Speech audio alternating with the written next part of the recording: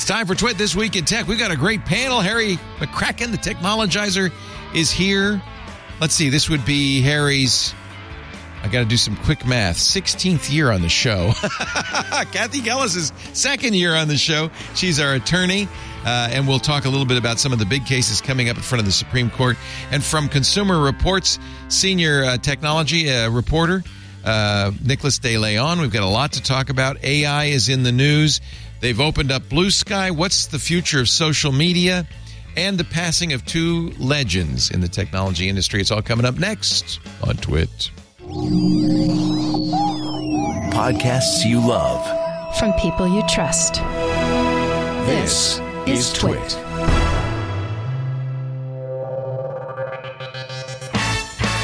This is Twit, This Week in Tech, episode 966, recorded Sunday, February 11th, 2024. He's got a huge corpus.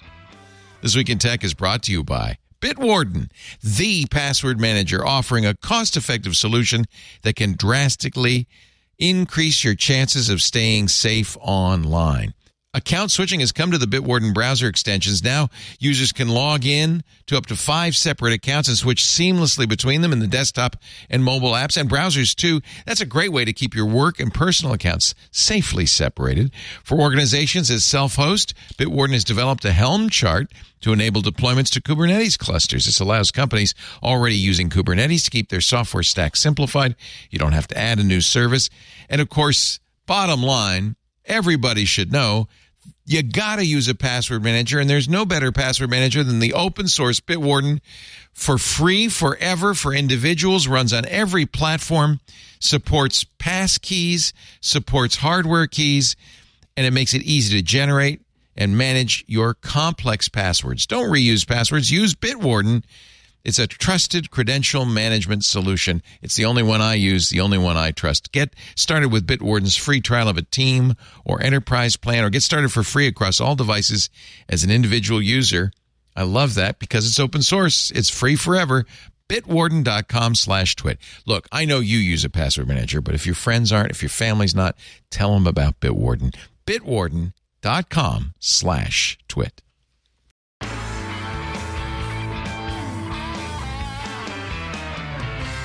It's time for Twit This Week in Tech, the show where we cover the week's tech news. Could not have a better panel for you today.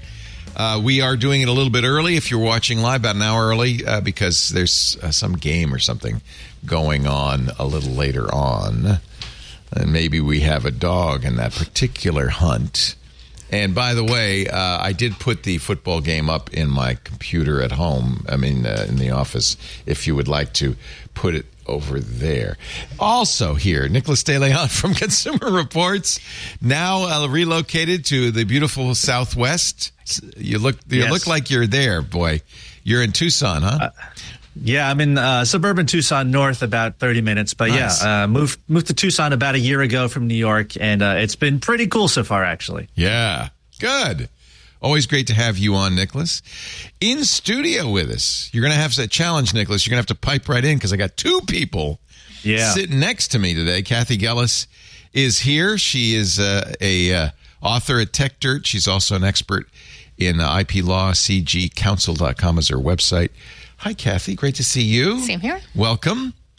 She is here now for the second or third time, so you get your own personalized headphones. Yes. Isn't that nice? Yes. Harry McCracken has been here more than almost anybody. Harry McCracken, the technologizer, currently global technology editor at Fast Company, where you've been doing a lot of writing. You've been writing about the Vision Pro. I have a Vision Pro on hand. I'm surprised. I thought you, of all people, would be skeptical. Well, me of all people? The reason I say that is because I'm skeptical, and I feel like people who have a history with this stuff aren't going to get overexcited about it because we've been there. It's an interesting mix of excitement and skepticism because it's both amazing and in some ways impractical at the same time. Yeah. There's a great clip that I found on Reddit of Steve Jobs at the All Things D conference in 2003 or 5 talking about, well, in fact, let me play it for you because I think it's kind of an interesting insight into what what Apple's up to. And I guess Steve Jobs must have kind of known that they were going to be working on this. This is from All Things D. The fundamental problem here is that headphones are a miraculous thing. You put on a pair of headphones and you get the same experience you get with a great pair of speakers, right? There's no such thing as headphones for video, right? There's not something I can carry with me that I can put on and it gives me the same experience I get when I'm watching my 50-inch plasma display at home. And until somebody invents that, you're going to have these opposing constraints. Well, somebody had invented it shortly thereafter. Well, yes, with all due respect to Steve, a lot has happened since then. Yeah. And the Vision Pro is not the equivalent of a giant screen, but it's certainly way closer than I would have expected it. I liked his analogy, though, of it's headphones for the eyes, because it is in a way. But for some reason, for me, I don't mind wearing headphones, maybe because I've grown up with headphones on. But I'm at a little bit. I do not like the experience of putting those on my eyes. I just don't like it. It gets old after a while. Although I have to say that I've been using it for maybe a couple of hours and kind of being amazed enough that I forget I have that on my head. And you bought it, or did Fast Company buy it? This is a review unit from Okay. Apple. Okay. Would you buy it? I wouldn't rush out right now. And I mean, if it was like $1,000, it would be a no-brainer. Well, and I'm sure it will be in a few years. It's not going to be anytime soon. $3,500 is enough that I can theoretically get it, but it would be a pretty large decision, and I'm still thinking it over. I have to send these back to Apple at some point. Right. So at some point, I will have to make that decision. We have to make the same decision because we got one for Micah so he could try it, but you only get 2 weeks, and we're going to have to return it on Friday. So you just start to figure out how not to walk into walls, and then all of a sudden you have to send it back. Yeah, you've just got it. How about you, Nicholas? Have you tried the Vision Pros yet? No, we didn't get one. We usually get Apple stuff, but we didn't get the Vision Pro, and we didn't buy. We were debating it internally. Should we buy this thing? I think, like Harry, $3,500 for something that I don't know that our audience is super interested in. I mean, even I'm kind of like, because I've used the Oculus, I've used a lot of these things, and I usually use them for a week, let's say, and then never use them again. So I don't know. Yeah, Go ahead. I think I would use it. I would not put it in the back of a drawer, probably. But the question is, would I use it enough to feel like I was getting my $3,500 worth? I'm not sure it would fit in the back of the drawer. You need a big drawer, especially in the case. Yeah, the $200 case is like yay big. It's big. So I have, and I feel kind of like before I could talk about this, I have to establish my credentials, or people will go, "Oh, Leo, you're just old and in the way." But I first tried a VR headset in 1992 at SIGGRAPH. Wow! I don't know if you did that one, but you were riding a pterodactyl. There was a bicycle handlebar and a saddle, and then of course a giant headset in those days attached to a Silicon Graphics computer via a big tether. But it was that same experience when you first put these things on, where you go, "Oh, I think I'm flying." It's very vivid. And I was a Kickstarter on the Oculus Rift when it first came out. I got the second one, got the third one. I bought the Meta Pro, the Quest Pro, for $1,400. That's my most recent purchase. We had the HTC Vive at home. Mostly my kid wears them to play games. I always have the same experience, exactly the same experience, which I put it on.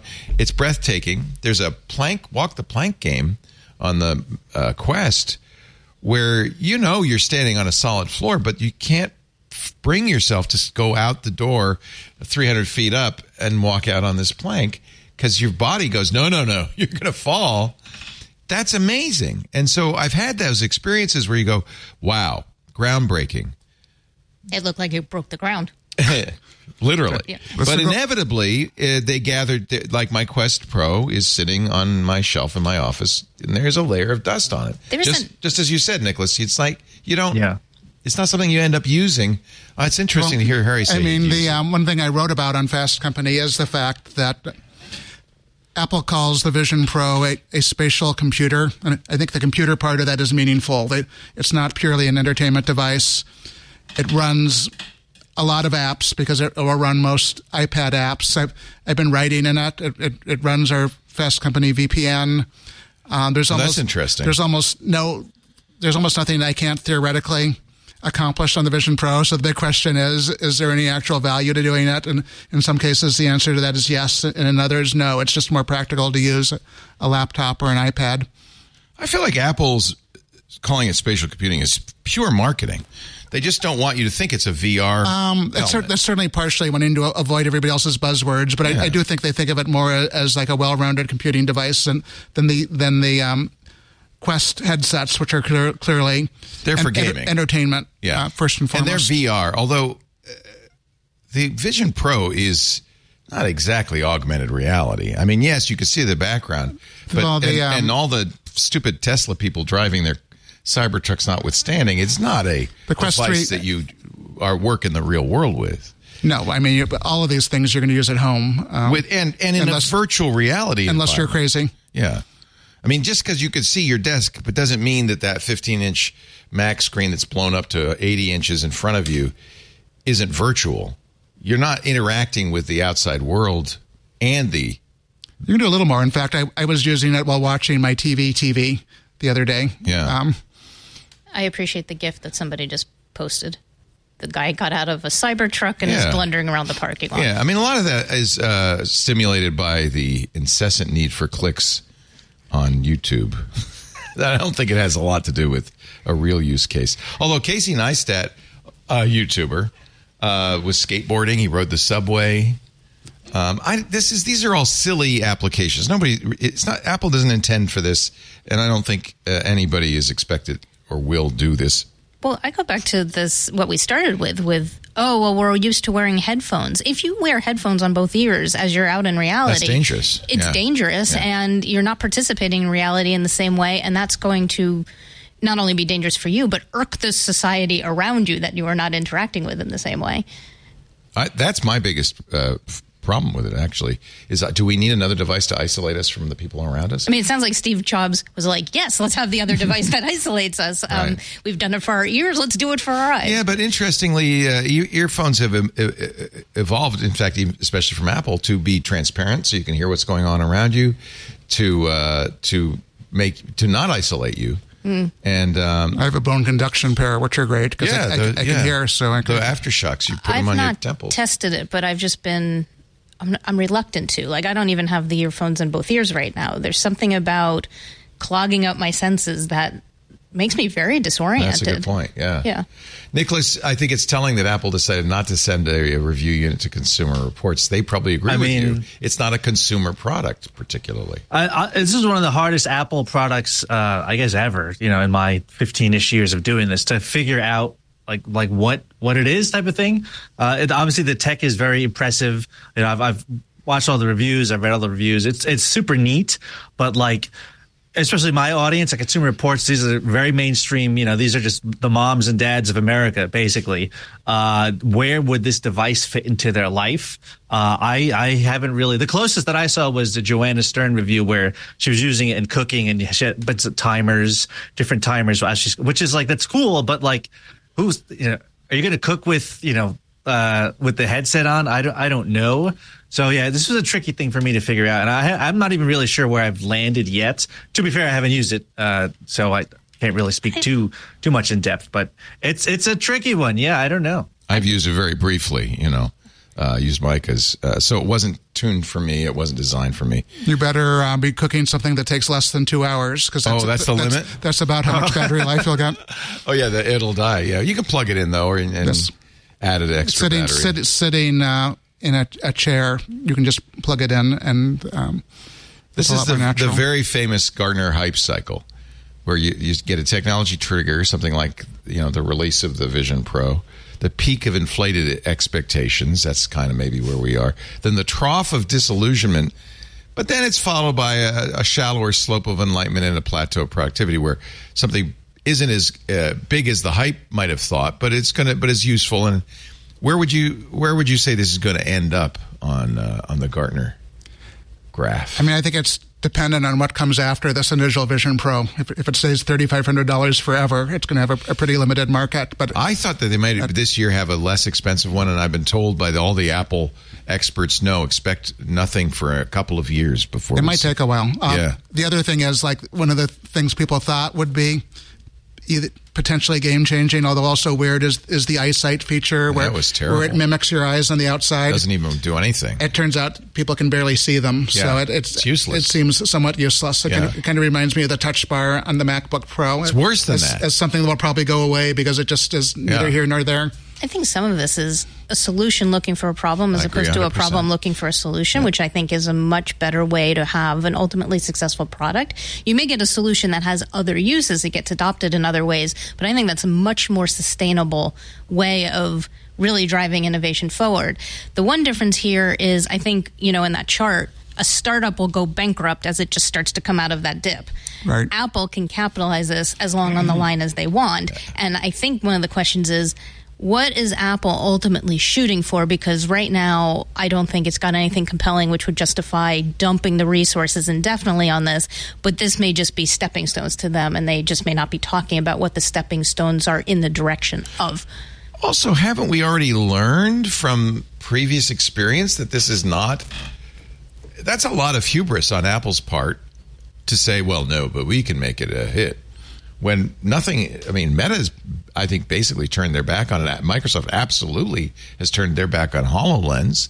Other companies have tried and failed at this. Well, just because Apple has trillions of dollars doesn't mean they... Well, I think they have an idea of this is an opening volley in someplace they want to go. Oh, I know that, for sure. The question I have in terms of what would be a good use that this could be driving and technology to integrate with is adaptive technologies.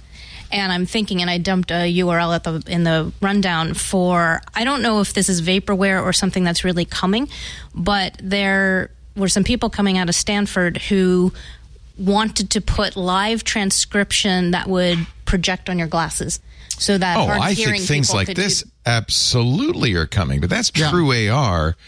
We're not close to this yet, are we? I don't know. They think they are. I've heard this is maybe overhyped, but I thought it was really, really interesting. By the way, okay, so the picture on the front page looks like a normal pair of glasses. Then you get to the actual ones, and they look a lot more like Google Glass. They do, but the price is also pretty reasonable, and they're compatible with the glasses you already have. Oh, you snap them onto the glasses. If these are the ones that's I'm thinking of, smart. They are. So you're right. if this technology works, it's got a compelling use. And then you're marrying two technologies that exist. One, live captioning, which is a technology that's existing separately. And two, whether you can do the projection in a way that works, but that's actually something where you may have a real problem. This technology would improve people's lives, and it may not be such a leap where maybe this is accessible, assuming that the projection part works right. This might also do very well with the latest generation who keeps the subtitles on all the time. I thought it was just me as an old guy,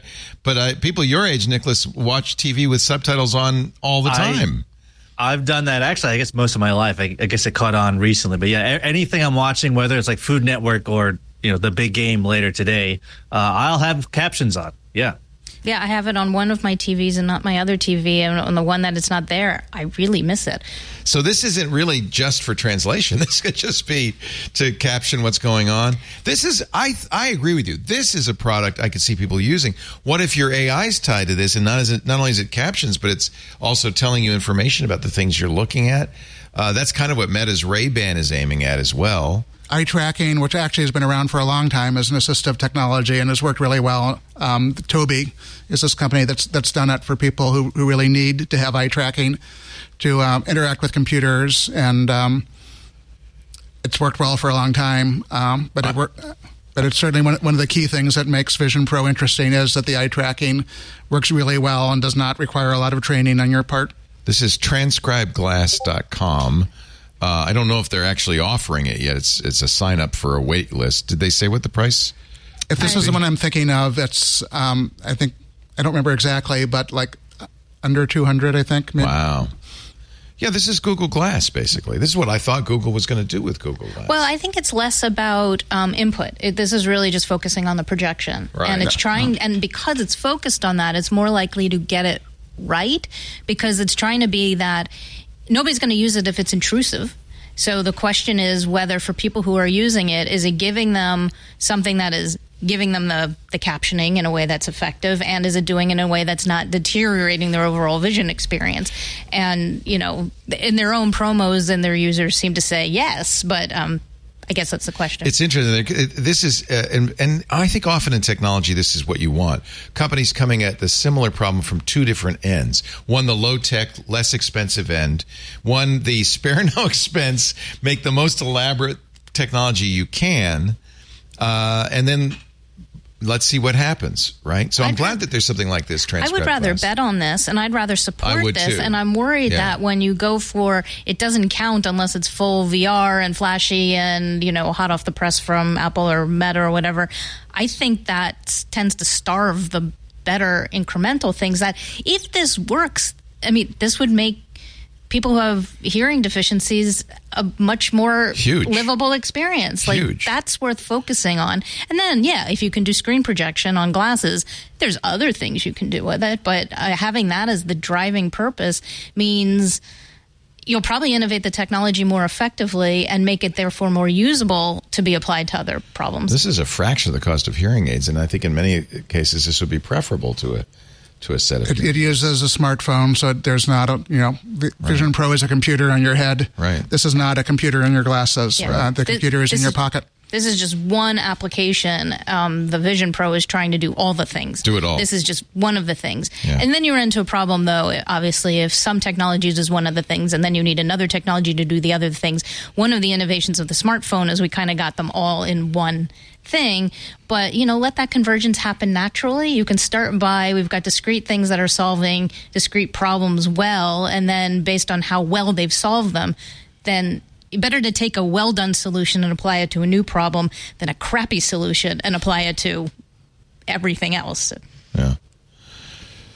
Well, I guess we won't know when do you think we'll have an idea of whether the Vision Pro is a hit? They're going to sell everyone they can make all this year, which is a maximum, I think, of it's estimated 800,000 because of Sony's limitations. It seems like maybe for the first year or so it will glide on that critical mass of people who are excited about it because it's cool, and what comes after that is interesting.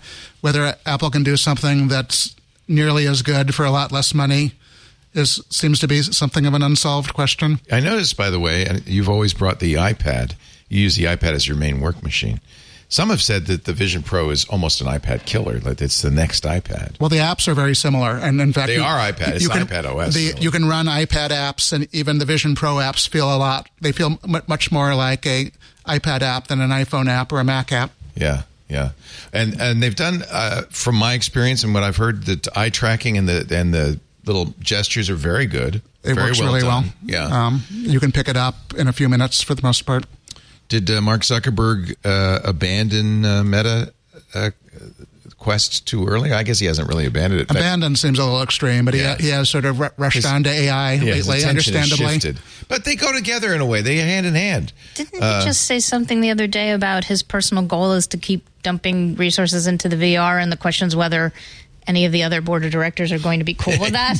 Well, that's always the problem. I think Apple has that same problem, is how much runway do you have? It's not just how much money do you have, but how long will the board let you do this and the stakeholders let you do this? He's still talking about the metaverse. He's like, he may be the only person left who is, but he hasn't lost his interest. Apple has given their seal of approval. He says, we want to be the Android of the metaverse. And let Apple be Apple. We'll be the Android of the metaverse. That kind of proves the category. I'm looking at them like a news, and like somebody else has done large goggles you can stick on your head, and I thought we were like over that because everybody walked around looking silly, but no, apparently more people want to walk around. You cannot underestimate the interest in walking around and looking silly. No, the drag that puts on a product. The Segway, which I thought was a great product, we had them, and I love them, and I miss my Segways, but because you looked like an idiot riding them around, I think that you can't underestimate the drag that puts on a technology product. And there's no way to get around the fact that people in VR look dopey. Mm-hmm. And, we got used to I thought dopey was the AirPods dripping out of your ear. We got used to that. Maybe we can get used to this. There was a time when I felt very uncomfortable using a laptop in a meeting at work. Right. Everybody does. It was considered antisocial. It's quite the opposite now. If you don't have a laptop, I wonder, are you paying attention? What are you doing? Exactly. Why are you here without your laptop? He's paying too much attention. Yeah, you're listening? Stop staring. Stop it. Knock it off. Find something else to look at. So, Nicholas, you actually represent an interesting point of view, which I haven't heard, which is that this is not a product for average for normal people. This is for early adopters, enthusiasts, people with excess income. It's not for Main Street America. I mean, that's what it feels like, and I guess that's cool too. You know, I'm usually an early adopter. I'm a nerd. I usually buy all the stuff immediately. But the $3,500 price point was like, especially given my history with other headsets, and I know that I use them for a little bit, and then I don't use them ever again. You know, is a Vision Pro, is it the one that changes my mind? Perhaps, but at $3,500, I was not going to try it out per se. But yeah, I don't know. I haven't seen any. No one has sent me questions about the Vision Pro at Consumer Report. Oh, what do you got? Where's the review, you guys? No one reached out to me. No one says that. Yeah. I mean, think, maybe. I'm just wondering about the Consumer Reports rating system for these types of products. I'm thinking about like the little dot system that's used for car safety. Yeah. And like, what would the dot system be for these headsets?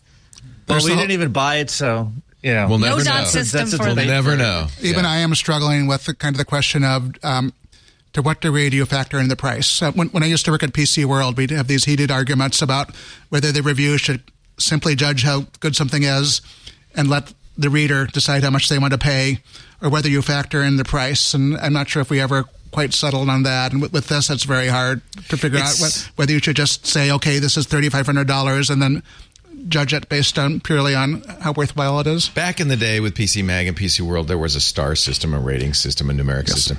Nowadays, I see much more on the Wirecutter and other sites, a pros and cons column. And the con is always pricey. Right. This would be definitely a con. Pricey. We had I think we had a score from 1 to 100 at one point, and we'd argue how many points does it cost you? And is a 50 a perfectly mediocre product? Right. Like if a product is terrible, is it a 1?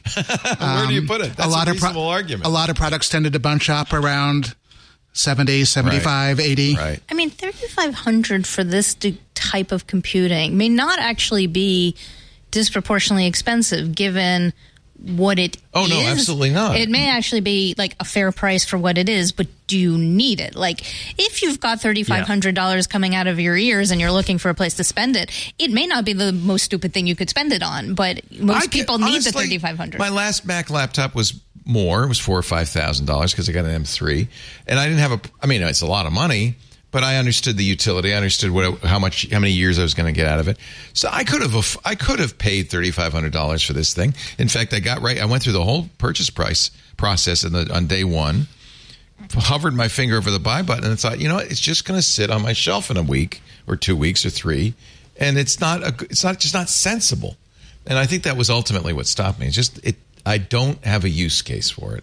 And I can't justify spending that kind of money for something that's just for fun, cool for a few weeks. Yeah. That's just not enough. Maybe Apple someday down the road. What is our responsibility, Harry? And I guess I'll ask you too, Nicholas, because you both write for the public. Yeah. What is our responsibility to say, this is not for you. This is Apple's almost a beta test, a first release of something that they think down the road will be useful, maybe in generation 2, 3, 4. What is your responsibility to your public? You have to say this is not for you, I think, right, Nicholas? I mean, you have to say. Yeah. No, I think that's fair to say, too. We're evaluating this device on its own merits. It executes what it wanted to do. It does it very well. Great. Hooray. But does that really fit into your life if you're, a family in Danbury, Connecticut? I don't know. I don't know. That's almost a different review, frankly. Yeah. A lot of the Apple. You could watch Apple TV. You could watch Napoleon on the. It's okay, but wouldn't I want to watch a movie with my family on the couch? So I don't really know how it fits socially. As a device. Cool, right. Awesome. It's a 10 out of 10 is what it seems like. But how does this actually fit into your life as a person? That's a different set of considerations, I think. Is there a pressure, Harry, to kind of say, well, but I want to give them credit and I want to encourage them to innovate and I want to give them credit for innovating, so I don't want to dismiss it? Well, I think it's possible to capture both what it is now and where it might go. And I mean, every publication looks at it from a different perspective. I mean, Fast Company, we're not going to beat The Verge or Consumer Reports at doing straight out buying advice. So So my goals are a little different. I'm interested in it as a platform. For you, it's appropriate to write about it because you're writing about something that's a continuity. Personally, I've been sitting in it, kind of using it for everyday work, and I'm going to write about that. When does the day come though where you go, God, I don't want to put it on again, but I got to write about it? You're going to have that. You're going to have that moment. I'm not there yet. I also, at first, I thought maybe I would use it 100% for a while just to see what happened. Which you did with the iPad. And I kind of realized that, it's pointless to wear it if it becomes a burden. And so after a couple of hours or so, I would take it off and use something else for a while and recharge and come back to it. One of the things I'm hearing and I'm observing with other people, but I don't share, is upending I'm a creature of habit. I want technology that's set up and it works for me and we're done. And I don't want to touch it. I don't want to fuzz. You're not an early adopter. You're a user. I'm not entirely, well... You're productivity focused. I'm productivity focused. I wouldn't say I'm not a complete... I'll beta. You're open to new stuff, for sure. I'm less an alpha. More a beta person. Right. I'm thinking of my grandfather, though, who was definitely an early adopter. Like he had a VCR in 1979. Wow. I guess it didn't completely inherit that. Probably most of our audience is early adopters. I can think things are cool, but not for the. There's a time and place for when I want cool shiny object, but that's not what I would want to rely on to be a productive person. And I need these tools to keep me as a productive person. So there's a limit to how much chance I'm going to take, and it also means that I don't want to have to swap out my machine. I don't want to try this. I don't want to develop new routines. I don't want the change. I don't want to. But most people are like that, and for most people, that's the sensible way to go about it. Yeah. Yeah, and to be open to new ideas is a great thing. That's why we're talking about it kind of incessantly, even though personally I don't see a future for it. But you have to talk about it because it's interesting, not because of the hype. There will be. I'm waiting. I'm kind of at that corner of my eye looking at the Super Bowl broadcast because there will be a 2-minute Apple. It's $7 million per 30 seconds. Apple is sponsoring the halftime. I think there will be. Or will there? Maybe this is the question. Apple doesn't need to advertise this. Nobody can buy it at this point. You have to pre-order it way ahead. They're going to sell it out no matter what. They're going to have something to write off on their taxes. I guess maybe it's a tax deduction. But the thing is, if they don't, so what they aren't going to do, and they are not doing, is buying ads for the iPhone, the iPad, the Mac. They've got a whole product line that's actually their bread and butter that they ignore by promoting the Vision Pro so strongly, and there's no, at least not in the next couple of years, upside to the Vision Pro. It's very much a long. But I think they're definitely playing a long game because this wouldn't necessarily. They're probably subsidizing it. Even to get a $3,500 price seems like there's a huge subsidy going into it somewhere. I've wondered about that. You think they don't make money on it? I saw iFixit did a teardown, but I didn't see if they attempted to guess how much the components cost. If you're only producing 800,000 even units, if they make $1,000 a unit, that's less than $1 billion. It's not a profit. It's not going to be profitable. And if you buy a 2-minute ad, that's $28 million for one ad on the Super Bowl. Yeah, I'm curious about the teardown. Where did they get the parts? Where did they get the components? Is this reuse of components? I don't think you could do a bill of materials on this. The 2 4K screens is expensive stuff. Yeah. I don't know. Anyway, look, we're talking about it. They got the attention of the world. Is it good for the Apple brand as an innovator? Apple's on the cutting edge. What's distinctively interesting about this, which I kind of like, I want to be cynical. I will be cynical, but I'm less cynical about this than I am about Meta and their device, because this isn't just pure VR. And the idea about bringing full capacity computing into just another physical space, that is an intriguing idea. And I think the reason if they're going to run an ad is because they're going to be we're here, and they want to run the table on that and really set the innovation agenda. And I think we'll actually, if they can drive other companies to react, I think we get something much better than, we're just going to build VR devices. The idea of you're going to put a screen and a circuit together, look what you can do when you put a screen and a circuit together. That is exciting from an innovation standpoint, and that's a more interesting story than the ones who are just, we've put the screen and the circuit together and all you're going to get is our weird VR world. And the iPhone did that for smartphones because without the iPhone. We would not have Android in the form that they put a it screen came and to a be. circuit together, and look where and it got really interesting because you could converge so many things just by having computing power in a convenient place. It isn't Apple's typical MO, though, to release something that isn't immediately useful. I mean, even the original iPhone or the Newton, they thought these were tools that were productive today. Those were all with Steve Jobs. This is a post. I mean, the Vision Pro feels more like a beta project, a research. It almost should be a developer edition. Yeah. If you're into entertainment and can reasonably spend $3,500, I think it's a reasonably compelling product right now. Watching movies or... And also, the other thing I learned is if you're into watching video by yourself, it's compelling. If you want to watch it with somebody else in your house. Your poor Marie doesn't ever get to watch those. I was. How does that feel, Marie? Your wife is here. Do you like it when Harry's watching a movie and you're just sitting there? No. She's been surprisingly patient, but I was watching I was watching this Netflix thing on Studio 54 on the Vision Pro and enjoying it, and my immediate response was like, you ought to see this. Have you seen this? Let's watch it together. Yeah.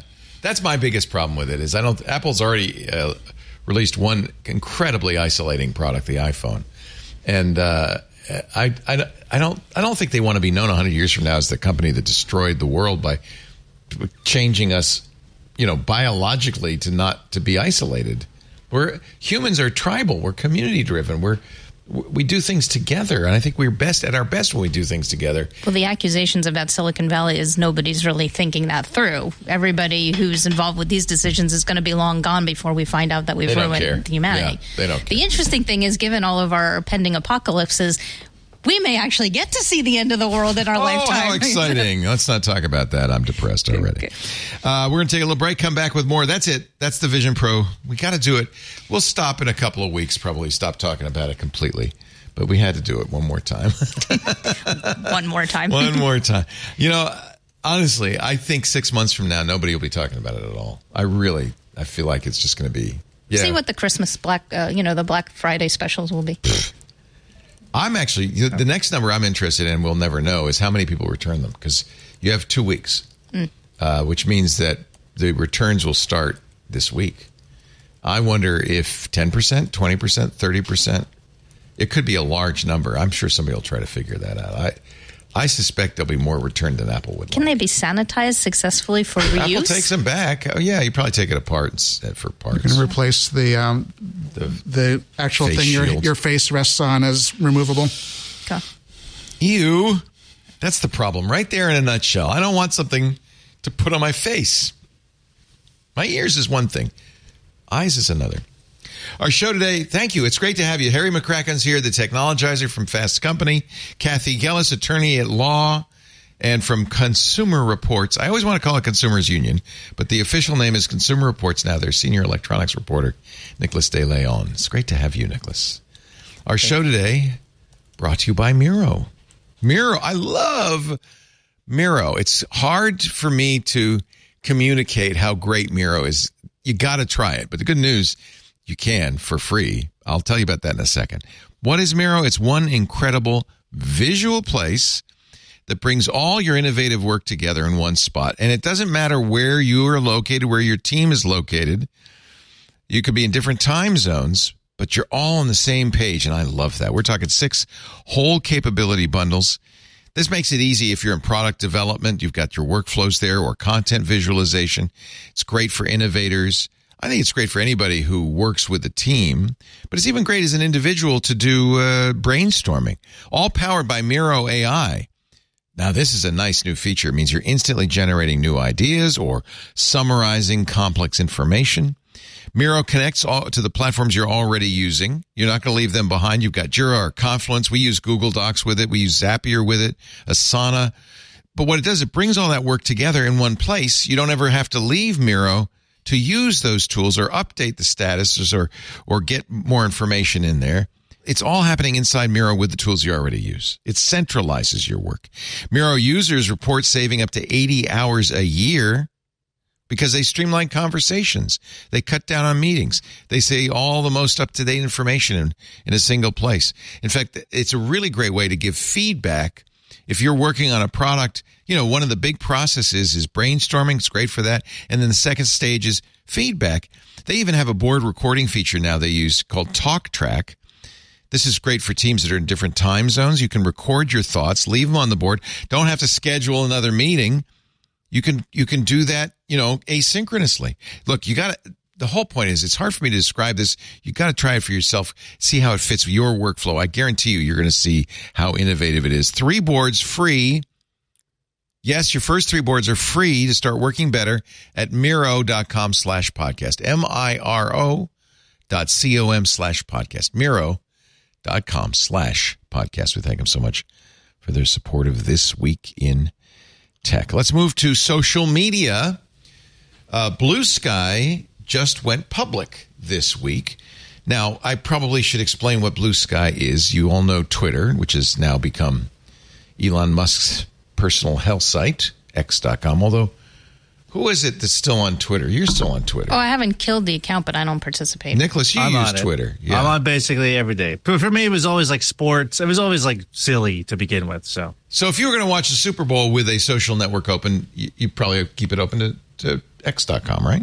I wouldn't now, not since they killed TweetDeck. One of the things that drove me off of Twitter was they made the site unusable for me, and then the anti-Semitism on top of it. But they are bringing back TweetDeck, by the way. I saw it. I'm not paying but you have for to pay it. For it. Yeah, no. Never mind. But Bluesky is now public enough that this will be an interesting test. Is it going to be able to support sufficient Super Bowl conversation? And the way they do the algorithmic feeds, there's reason to think maybe.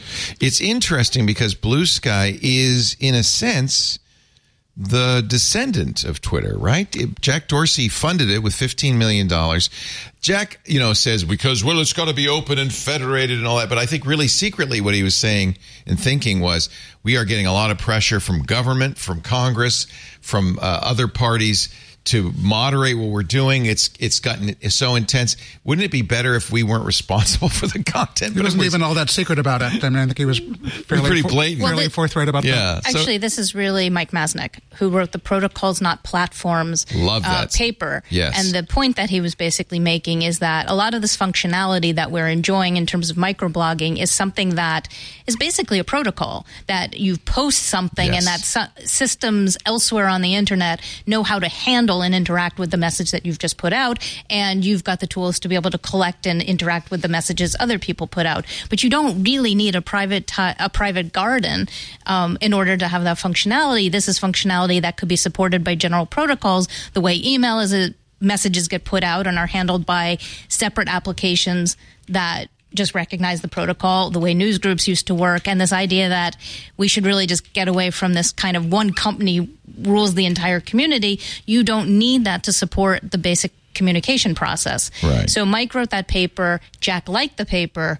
Jack kicked in some money, but I think Jack has lost interest because he's changed. Well, Jack also saw that there were problems with it because a centralized site is how you make money with advertising, and a decentralized site all of a sudden breaks that apart. But it does solve the problem of moderation and pressure from government. So he funded it with $15 million. Even after Elon bought Twitter, he wasn't able to stop the advance. The Bluesky folks worked on a federated protocol they called AT-Proto, which is different from the Activity Pub protocol that Mastodon and other Fediverse sites use. That's kind of sort of a issue for me because I'm a Mastodon supporter, and it would be nice if there were a single protocol that everything would support. I think the issue is they may be able to interact at some point in the future. Sometimes, I mean, they're not incompatible. They're just different. I talked to Jay Graber, the CEO of Bluesky, and she said she's at least contemplating the idea of some sort of compatibility between It's protocols. Come down to, at this point, Meta's Threads, which has a big user base because they just took everybody from Instagram, Bluesky, and X is still around. Those are kind of the three. Then there's stuff like TikTok and Snapchat and Instagram. There are other social sites. But for microblogging, the three, I think, are, at this point, we can ignore the rest, right? Some have already gone out of business. But Bluesky, Threads, and Twitter, right? Well, and You're calling Mastodon not part of the victory? Sorry, Yeah. Mastodon. Yeah. I love Mastodon. I forgot Mastodon. I mean, I That's think not Mastodon's adoption was stymied in part that Bluesky came out so quickly on the heels of it, and that there were certain design choices that had gone into the original deployment of Mastodon that may not have been conducive for all the adoption. Like, I really don't like the lack of, quote, tweets, and that keeps me from engaging with it as much, and I ended up on Bluesky and spending more time on Bluesky. It wasn't a Twitter equivalent, never has been, and really is also much more geeky, and I think the conversations are better. I prefer Mastodon. So I've been looking at Bluesky, though. I've been on Bluesky for a long time. This is deck.blue, which is a third-party implementation that looks just like TweetDeck. And in fact, they made a Super Bowl feed. So, but what's funny is most of the people on Bluesky are definitely not into sports. So the Super Bowl feed tends to be more like joking around about how silly the Super Bowl is. So they're all posting superb owls? Yeah, a lot of superb owl jokes. Even though the game is just hours away, there's not a lot of real conversation. I bet you if I go back to Twitter, that's the place to be. If you want to follow Super Bowl or the Academy Awards or any live event. I mean, I think it'll change. I mean, Mastodon might be good if you just look for the hashtags. I think one of the things is that, okay, on Bluesky right now, you have people who are not inclined to talk about the Super Bowl hours before the Super Bowl, but you may have a lot of people inclined to talk about the Super Bowl while it's actually happening. Yeah, I'm going to watch. I actually set it up just so I could watch that. Yeah. Interesting. Pat McAfee. Oh, that's a bot. Okay. I started with Deck Blue as of yesterday.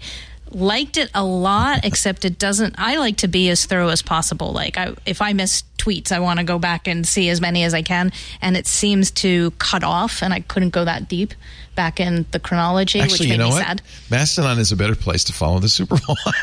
There's a superb owl, but there's actually some sports content as we get closer to the deadline. So, and maybe one dog that had a little bit too much to drink.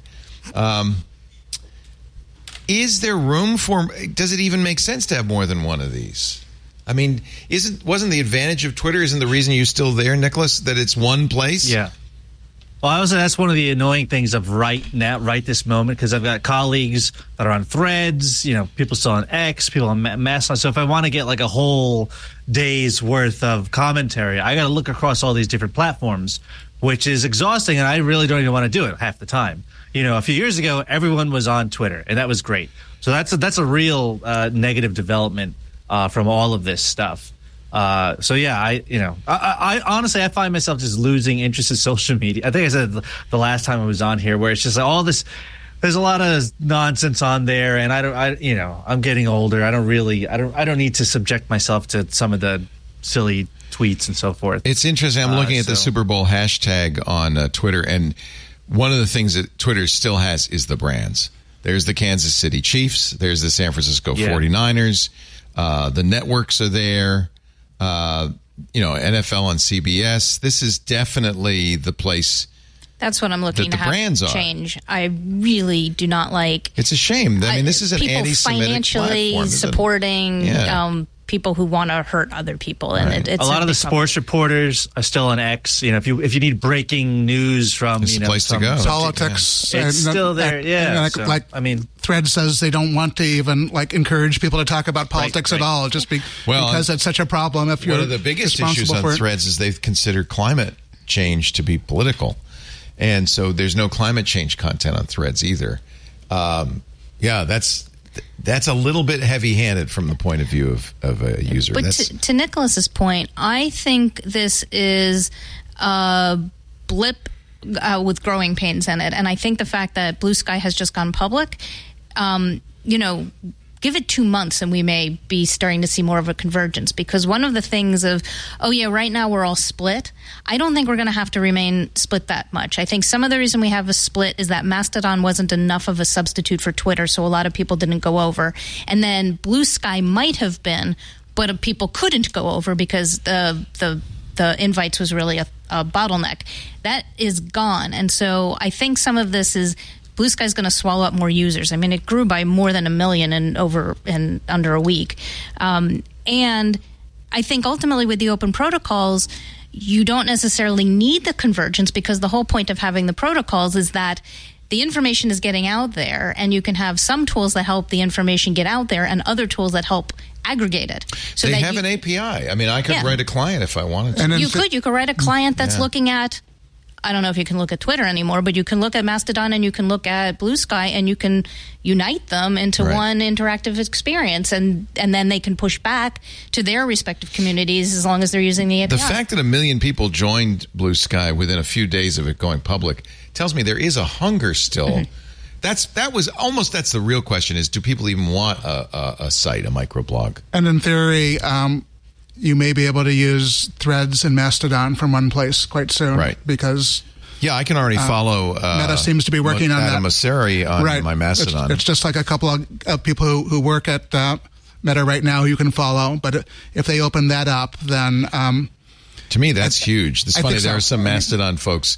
Administrators who say, I will block threads. It's kind of like when AOL opened up to the internet, and the internet wasn't so thrilled about that idea. More is better. More people's better. I think so. And if you don't want to follow Adam, you don't have to. Right. But the fact that you can. You can be on a Mastodon instance that blocks threads if you want to. You can even do that. Yeah, you can even let the administrator make that decision. Can I spew an old joke from the 90s? People who think AOL is the internet are the same people who think Taco Bell is fine Mexican cuisine. Here's Adam Mosseri, the formerly from Instagram, now at Threads for Meta, and his address is @Mosseri@threads.net, but it is a Mastodon compatible address, and his posts are here. I would love to see this become more widespread. Then a brand might say, I know Elon's not going to let CBS have somehow share its Twitter feed, but a brand might say, well, if I put it on the Fediverse, at least I'm getting to Threads. The brands need to think about why they went on Twitter in the first place. People were complaining about them, and they realized they did not want the public complaints to go unanswered, so they built the infrastructure to respond. I'm going on Bluesky and complaining about companies. I think they should come and make sure that they can answer that, and that I'm public. It started with Comcast Cares, right, Frank? Oh, yeah. Yeah, he started responding to people complaining about Comcast, and it was phenomenal success. I got much better customer service from just about every business I interact with on Twitter than via any other. Is it still the case? Do you think Twitter has that? It might because they're there, but I'm not there, so I'm not tweeting angry at them. I will say I was tweeting about Amazon, it was oh, great, they delivered it very quickly. And Amazon's Amazon cares, how could we help? They're on it. They're definitely immediately on it. And I was like, no, guys, I was giving you credit. And they were like, oh, okay, we'll just check it. The one issue which is going to slow that down is that could be backed up with the direct message apparatus, which does not exist for Bluesky. Although really it's kind of crap on Twitter anyway, because they're not particularly private messages. I'd prefer that you didn't have it. If you couldn't do it right, that you wouldn't have it at all. Yeah, right? I don't want a crappy program that people think is private. Because now the problem is what I mean that they're not private is that Elon can read all of them, and this may not be a good thing. But so with open protocols, though, in theory, you can have a spin-off.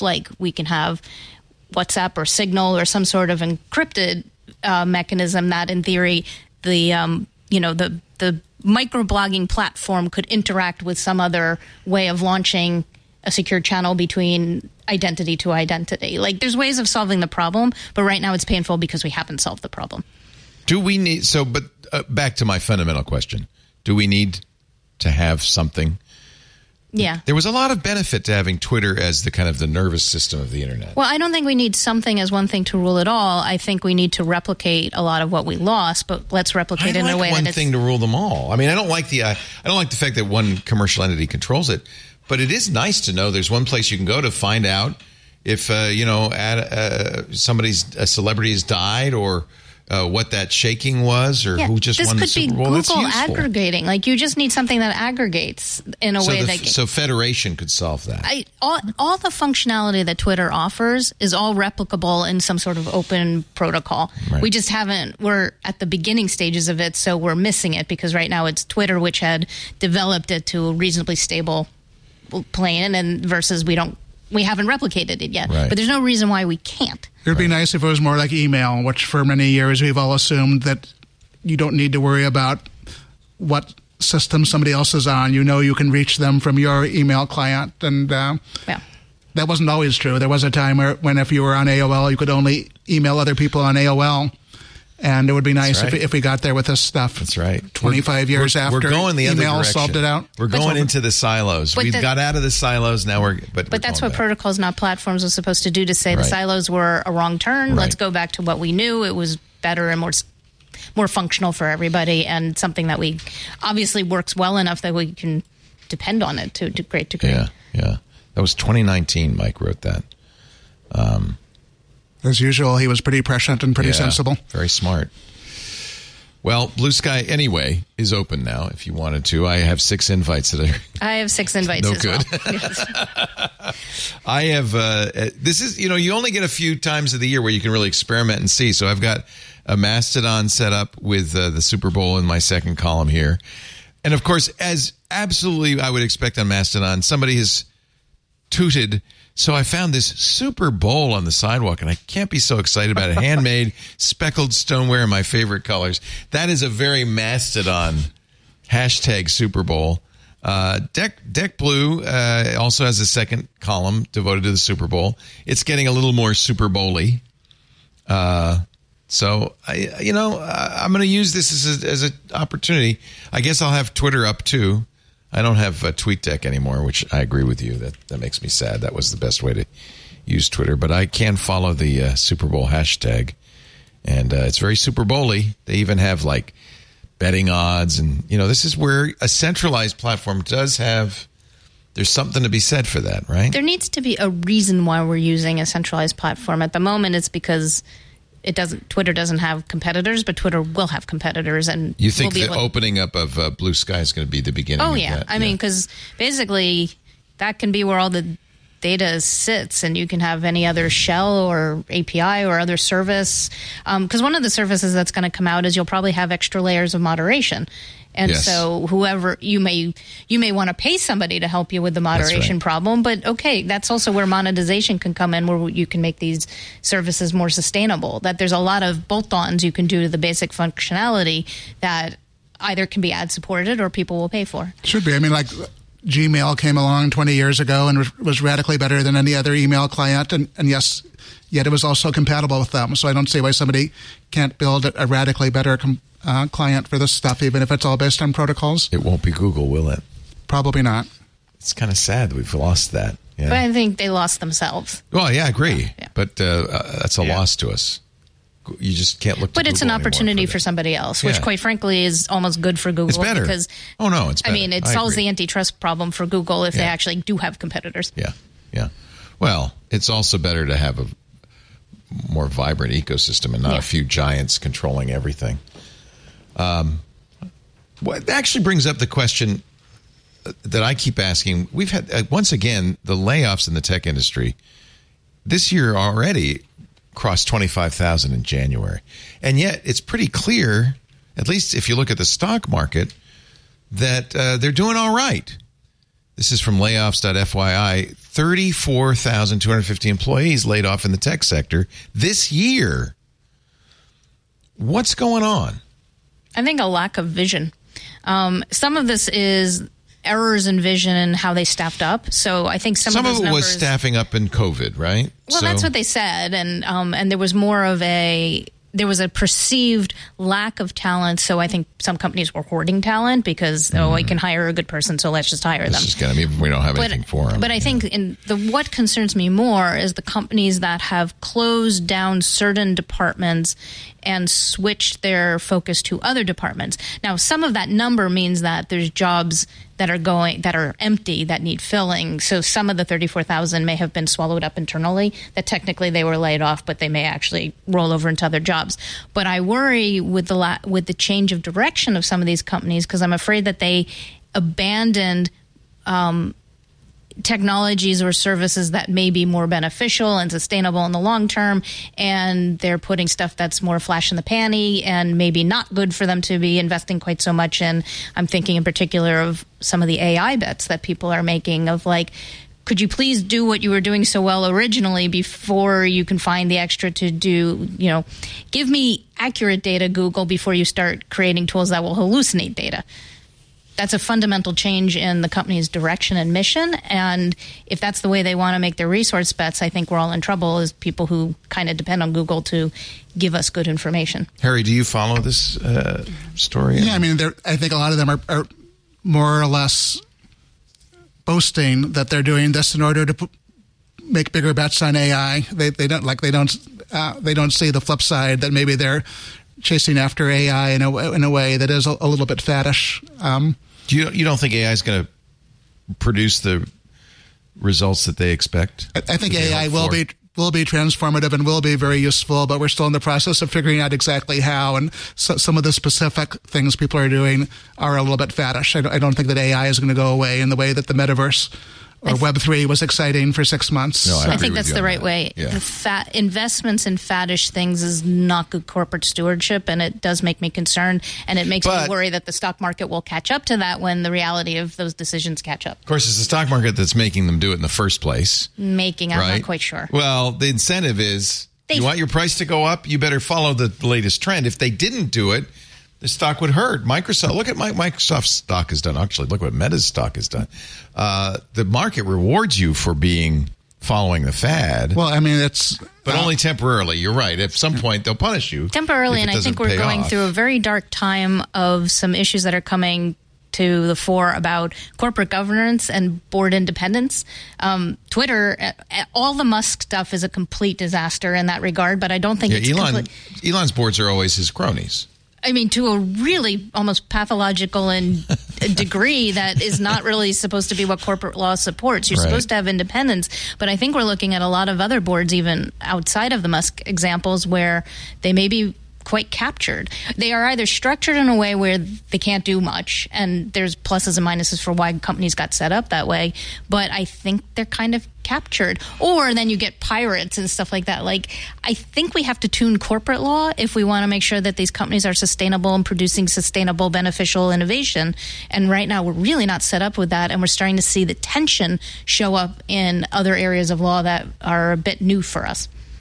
25 years ago, we had the dot-bomb crash, in which essentially the internet economy collapsed. And that did not mean the internet was going away. In fact, the internet boomed in a bigger way than ever. So I think it's possible for something both to be a bubble and to be really important. And my general sense is, just as the internet stopped being a separate thing 25 years ago, AI will essentially be something that's just everywhere and part of the oxygen we breathe. And we probably won't talk about AI as much at some point, just because it is everywhere. And you assume that anything that involves software probably has a dollop of AI to it. How are you on AI these days, Nicholas? We haven't talked since the AI boom. Yeah, no, I feel like I personally have cooled off a little bit in the past year. ChatGPT and Bard, I guess now Gemini.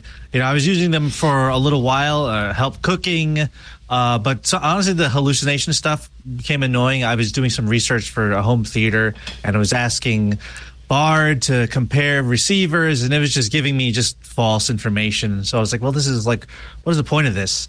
And I know someone who owns a small business, and they use ChatGPT to help draft blog posts. So that's a useful thing. But for the average person, our readership, I don't know.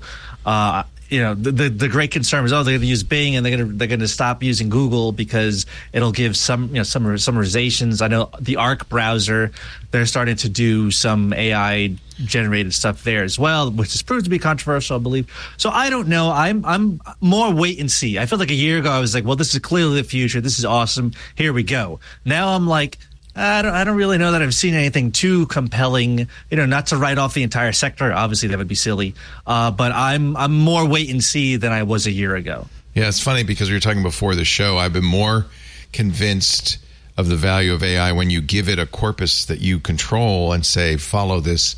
Like, if you could give it every Consumer Reports issue and every Wirecutter issue and every Ratings.com issue, and then ask it questions about consumer electronics, it would be, and say, stick to what I just gave you. It would be useful. It wouldn't be hallucinating.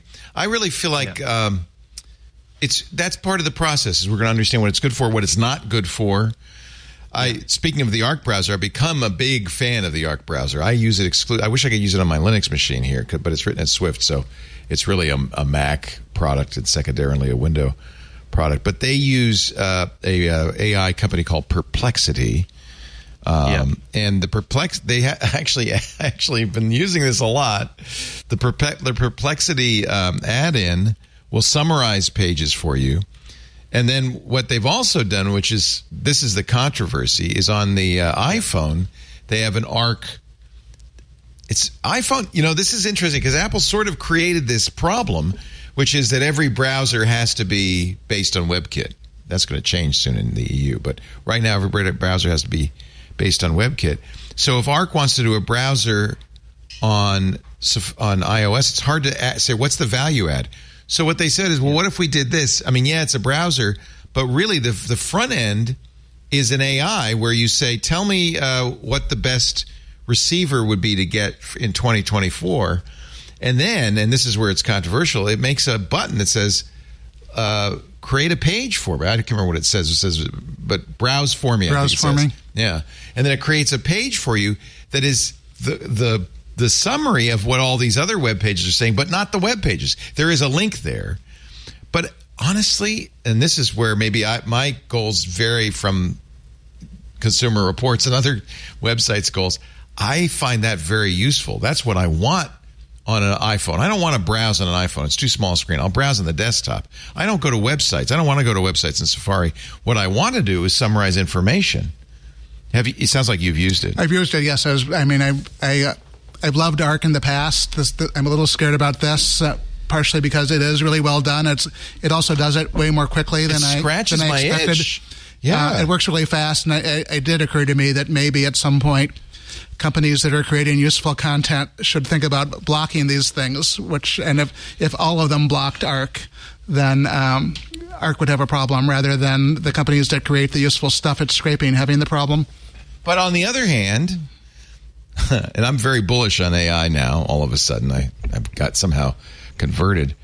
If companies start blocking AI, you're going to kill AI because AI depends on this is true. The corpus of knowledge that it can absorb. And so if people start saying, well, it's copyright, you can't have it. If AI is, as Sam Altman has said, if AI is only trained on public domain material, it's not going to be very useful or very good. There are alternatives like paying the people who create this useful information for putting it into your LLM. I think that's what the New York Times is looking for, right? Is Kathy's shaking her head. Yeah, no, I think we discussed it on a twig. There is no sustainable compulsory licensing system that would work. But I think this idea that why not? We have one for music. That is incredibly dysfunctional, and I would not call it anything that we should. Compulsory licensing systems in general are nice. The way it works theory, in music, but all they do is they move the transaction costs, and they don't actually get rid of the transaction costs. So in music, if I want to sample your song, you wrote a song, and I want to sample it, you can't stop me, but I have to pay you a compulsory fee. Because there's a number of layers here. Do I have the right to say no to you? If I have the right to say no to you, the compulsory licensing system will basically take away my right to say no. It just takes away my right to say no and brokers the transaction so I get something, and that's in exchange for my yes. So we don't have to negotiate that. If you want me to say yes, you don't have to have a separate transaction because the terms have already been decided. Academically, those are nice systems in some context, but the details of setting them up just move the transaction cost. But the other problem is it presumes that the authors have the right to say no, and what we discussed on the other show was the right to read. Normally, an author does not have the right to say no to somebody reading their book, using a tool to read their book, so why should their software not be able to read You taught me that that's a First Amendment protection. Because the right to read is incorporated in the First Amendment, and I to use copyright law to stop that changes copyright law and expands it beyond what the statute says and what I think the statute could possibly say under the First Amendment. I'm sympathetic to Harry and to Nicholas, who create content. They put it on the web. That's how they make their living. And then along comes somebody who says, I have the right to read. It turns out to be a machine. that chews it up, digests it, and then spits it out so people don't have to read your Google content. Has done. I mean, well, they did it with snippets. This is no. I mean, but they scan the web. They're reading the stuff. Well, you have to do a search engine. Yeah, but you have just as much copyright in what you put on your blog post that you would in your book or your article. I mean, I was thinking more specifically about ARC and more specifically about like technical solutions like we have for web crawling, where it's possible to say web crawler. Well, they do Don't that. crawl me. I don't know if you saw the story that robots.txt, which can be used to block AI, is widely used by most media sites except for right-wing media sites who are happy to get that spread. And that is a tiny, tiny part of whatever solution might exist. I mean, I think I made the point to Paris on the other show that like you should be so lucky to be used to train because I don't know if you're Paris contributing. feels that way. Well, she nodded, but you should feel so lucky, Harry, because you're contributing to. It's good for society. You're part of the lexicology of the public, and you don't want to be excluded from that because if you're building a technology that's going to try to learn language, to replicate language the way the human mind does, you kind of want to not be excluded from that because your language enriches. I mean, in theory, if it enriches any reader, it would enrich any reader, whether they're biological or artificial. Personally, I agree. And I mean, the various things I've written on my own sites, I do not plan to block. But there are these media companies that need to have a business model that works. And if somebody else is taking that knowledge and there's no reason to visit the media sites, I mean, the whole system breaks down and ARC won't have anything to scrape at some point if there's no way for these companies to make money. And as a user, I love the Browse for Me button. I use it all the time. That's what I want. I want quite information. ingenious. I'm not interested in going to websites. I just want some knowledge. I also have not seen it hallucinate, maybe because it's going to these specific sites. It's a better search engine. I know it's using Perplexity.ai. I actually ended up paying for Perplexity because I was impressed. Perplexity definitely hallucinates. Oh, yeah. They all do, right? I've been using Gemini Advanced from Google, which hallucinates. I think some of the problem with this conversation, though, not this particular conversation, this is a very erudite conversation, and everyone should envy us. But I think in general with the overall... That's what I say, yes. With the overall discussion of AI, this is really a marketing term, and it's getting applied in a whole bunch of technologies and a whole bunch of applications, and it tends to be used as a synonym for magic wand. And that can't possibly be how we understand the innovation or how we understand the law around the innovation or how we really understand what it is we're innovating and how we're going to use it. So a lot of this needs to be broken down into what are we talking about, and a lot of things caught under the whole AI buzzword marketing term are a whole bunch of discrete things. Some of this is just really sophisticated software that has a capability of processing data on a scale that we haven't seen before, making some inferences based on the data that it's processing, and to the extent that it delivers us more control over how we wanted to apply our tools to our problems, that's great. But I'm not entirely sure that's necessarily full-bore, commander data artificial intelligence. Now, other people are really trying to work on building a commander data. I think we are a lot further from it than anybody is talking about, but that's also where you need the greatest training ability, because you're not going to get commander data if all he could do is read 20 books at a time, or only some books or some libraries. Imagine what he'd say if he only had Wikipedia to train him up. So in those sense, if we're going to shoot for a commander data, we do have to understand what needs to be available to make that system work. But I think we're so far from it, and a lot of the problems we're having, technology problems, usability problems, policy problems, we are acting as if we have commander data to deploy to a whole bunch of problems. We don't have a commander data to deploy on any of our problems, and we're nowhere near it, and it's about time we face that reality and then just take in hand what we do have and what problems we do have and what technologies we have to solve them. And what Leo was talking about with the corpus, I think, is really important, where I think one of the fundamental things we've lost sight about is that innovation should help us have control over our own lives. And I think a lot of the problems we're having is that innovation is causing us to abdicate and abandon control over our lives and put in the hands of people making inferences that may not be supportable. Good point. Rant. No, I don't think you're wrong, Yeah. but I still want my Browse for Me button. We're going to take a break. This is the problem. People want what people want, right? Even if it's dumb and wrong. I mean, they want zero rating. They want a lot of things. We want Commander Data. I'm not saying we shouldn't want Commander Data. But I think we need to recognize he's not available yet. Yeah, so that's given what you say. I got a browse for me button. It works. All right, that's all you need. I was walking, hiking in Point Reyes yesterday, and I wanted to know where to eat. Now, normally I would have probably gone to Yelp or somewhere like that, or search Google. But what I did is I actually did on ARC. I said lunch spots near Point Reyes Lighthouse. Browse for me, and it gave me a whole list with a description and stuff. Now it took this from 8 different websites. It's not hallucinating. It does in fact give me below it links, but honestly, I got what I wanted in the first 5 paragraphs. I never went to those sites. How confident were you it wasn't hallucinating? I kind of know the area, so I know they're all real. Okay. And did it actually seem like good advice rather than just a list of places that happen to be there? It was exactly what we went to a side street kitchen, which offers a variety of American and Mediterranean dishes with a high review rating, and it was good. I don't even know if I went to the best place in Point Reyes. I don't care.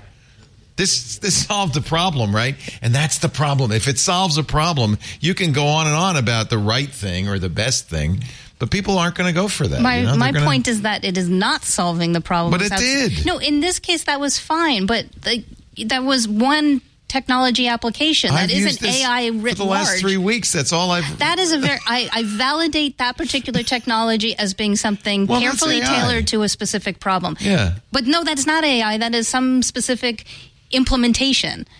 Well, that's all humans get to experience is an implementation. We don't get to experience the behind the scenes. I validate that implementation, but to just kind of call it, AI is wonderful. I mean, not every AI system would have solved your problem. They're not designed for that. This one did. And that isn't magic. That was basically information processing in a way that delivered you information you knew existed. It worked exactly right. And I've never had anything like that before.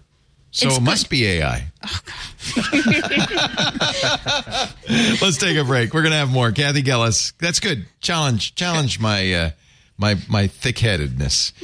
She's here. She's also joined by Nicholas De Leon from Consumer Reports and Harry McCracken from Fast Company. Great to have all of you. Our show today brought to you by Collide with a K. What do you call an endpoint security product that works great, perfectly, but makes users miserable? Well, that's a failure, right? The old approach to endpoint security is to lock down employee devices, to roll out changes through forced restarts, but it just doesn't work. IT's miserable because they got a mountain of support tickets. Hey, what did you do? Employees start using personal devices just to get the work done. That's going to be a nightmare. And executives, the ones who sign the checks, they opt out the first time it makes them late for a meeting. You got a problem. You can't have a successful security implementation unless you work with end users. And that's where Collide comes in. Their user-first device trust solution notifies users as soon as it detects an issue on their device. It teaches them how to solve it without needing help from IT. That way, untrusted devices are blocked from authenticating, but users don't have to stay blocked. And your IT department loves it because they're offloaded. And it's great because your users are now part of your team. They're on your side helping to protect your network. Collide is designed for companies with Okta. It works everywhere with macOS, Windows, Linux, mobile devices. Doesn't require MDM, so you could put it on BYOD devices. You could put it on anything. If you have Okta and you're looking for a device trust solution that respects your team, you got to visit collide.com/twit. Watch the demo today. See how it works. KOLIDE, collide.com/twit. We thank them so much for their support of our show this week in tech. I love the AI conversation. It's something so new that we just don't have the answers. And it's appropriate. By the way, it's really appropriate to have that conversation. But I'm playing a little bit of a devil's advocate, but I think users they're not going to think about the ramifications of it. They're just going to say, does it work or doesn't it work? That's why I worry about it being a marketing term, because it kind of is, isn't it? Yeah. I wouldn't mind having, let's have a conversation about the particular piece of software you just used to get useful information. Well, it is controversial because that's the people who made that information are not getting compensated in any way. Yeah, but neither Google was searching the web, so they could aggregate it. I mean, Google could actually have been creating a service that does what you did. In theory, that's what the knowledge graph. It was the idea behind the knowledge graph. I mean, I don't know why they're walking away from it at this point. Instead of indexing the world's information, now they're hallucinating the What is world's wrong information. with Google? What's going on at Google? Is it Sundar Pichai's fault? Well, when you come to dominate something it's a bad in the thing, same way that they do, it's very difficult to leap on the next thing because you have this enormous business to protect. Which in some ways might be kind of good because at least Google seems somewhat concerned about protecting its reputation for providing useful information. Although I'm working on this for my next newsletter, there's this conundrum that if you pay Google $20 a month for the best version of Gemini, you get something that hallucinates less. And if you use the free version, one of the big differences is it hallucinates like crazy, so it's useless. Presumably, more people are using the free version, and one reason why it's free is because that's not as good as actually giving you accurate information, which seems very anti-Googly to me. In the past, Google at its best both gave you stuff for free, and it was pretty darn reliable, and that's not true with Gemini. I'm really concerned about, obviously a company needs to grow and can't just rest on its laurels, but I think the term you use, faddish, this seems like, shiny object is chasing that, and at the potential, they just closed down Google Cache, and I'm worried about what other services they're either not going to support or not rebooting, like Reader or something like that, and I don't see a guiding principle for this is what the company is, this is what we're about, this is what we're good at, start here, and then, we can experiment and build out and see what the next things are doing. Quite frankly, our earlier conversation about Vision Pro almost looks like Apple doing that, which is we've got some core competencies, but now we're going to push the envelope a little further to unite those core competencies. It seems a little less shiny object, but would seem very shiny object if it was just a pure VR machine. Burden is on you, Nicholas, to communicate to normal people what's going on and what the potential problems are. How are you able to do that effectively, you think? I feel like a lot of this stuff is just not on average folks' radar. They're not even thinking about it. To your point a second ago of using search for me, and I got good restaurants. Okay, that's great, and that's going to be useful. But just go down a couple notches down the line, and it's like, okay, well, if all the local websites aren't making money off that content, then 5 years from now, when you search for me, there's not going to be anything there because all those sites are out of business. But that's not the concern of the consumer today. They're going to see shiny thing that's cool. Let me throw in a monkey wrench because the content on many of those sites was generated by us as users, like Yelp. Mm-hmm. Yelp only is a platform for our reviews. So isn't it full circle? It's just, we're disintermediating Yelp. Obviously, we have hundreds of employees. I don't know offhand how many, but tons of testers. Yeah, you create your own content. Folks who are literally, looking at refrigerators and cars and laptops and routers, in my case, and doing the work and creating the content and publishing that, and hopefully some percentage of people will pay for that. That keeps the lights on. Long-time member, most part. more than 3 decades. And if ARC is just going to summarize that, and then I'm happy to contribute to the corpus of humanity, but that doesn't necessarily pay my rent or pay my mortgage or whatever the case may be. Consumer Reports is mostly behind a paywall, so you can see some stuff for free. I presume that AI is not getting to the stuff behind the paywall, right? The way it works to my, I may even be wrong here, but the ratings, like the actual data, is behind the paywall. Yeah, you have to be a member. See what does Toyota Corolla get, that's behind the paywall. But the actual articles, like the kind of stuff that iPhone preview, any sort of, that's ahead of the paywall, and that's more or less just an ad to get you to subscribe to the magazine. It gives you the general idea. I know because I'm a longtime subscriber. Yeah. But if I'm not subscribed in on the browser, which I'm often not, because I only check it, when I'm about to buy something, you see this summary, and then I go, oh gosh, I got to log in. I want to see the ratings. If the AI doesn't get the ratings, you're protected. Your content is somewhat protected. Yes. But if I can channel Jeff here. Jeff Jarvis of Twig. Jarvis.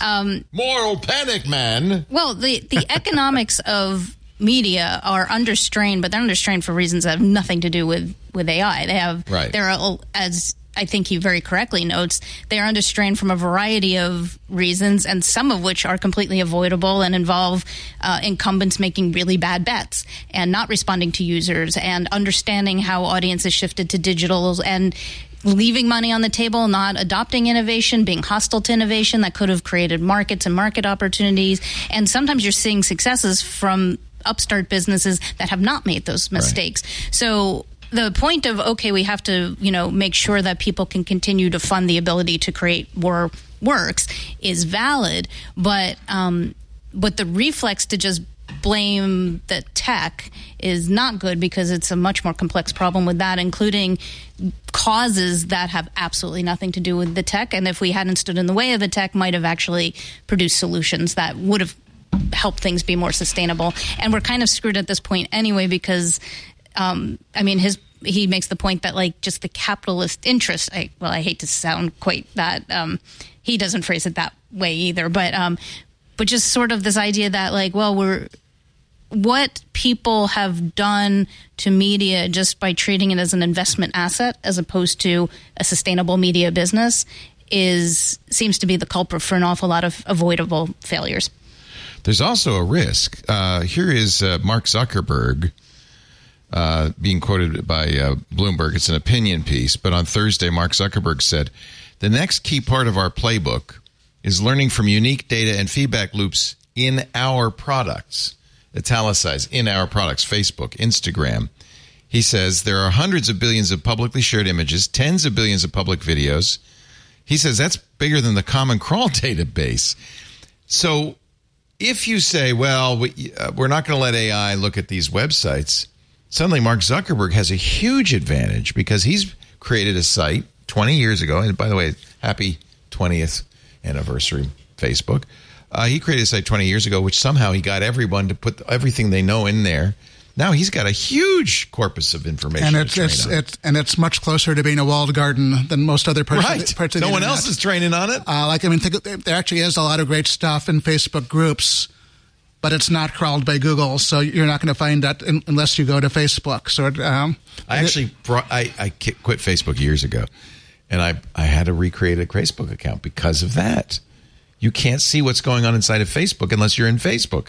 Instagram seems a little bit more exposed to the internet, but it still is somewhat walled off. I never see anything on Instagram because I don't have an Instagram account, and so I'm constantly stopped at the front door, and I have no idea what's behind it. You're not missing anything. That's right. I mean, in order to read stuff on Facebook, you need to be logged into Facebook. Right. Okay?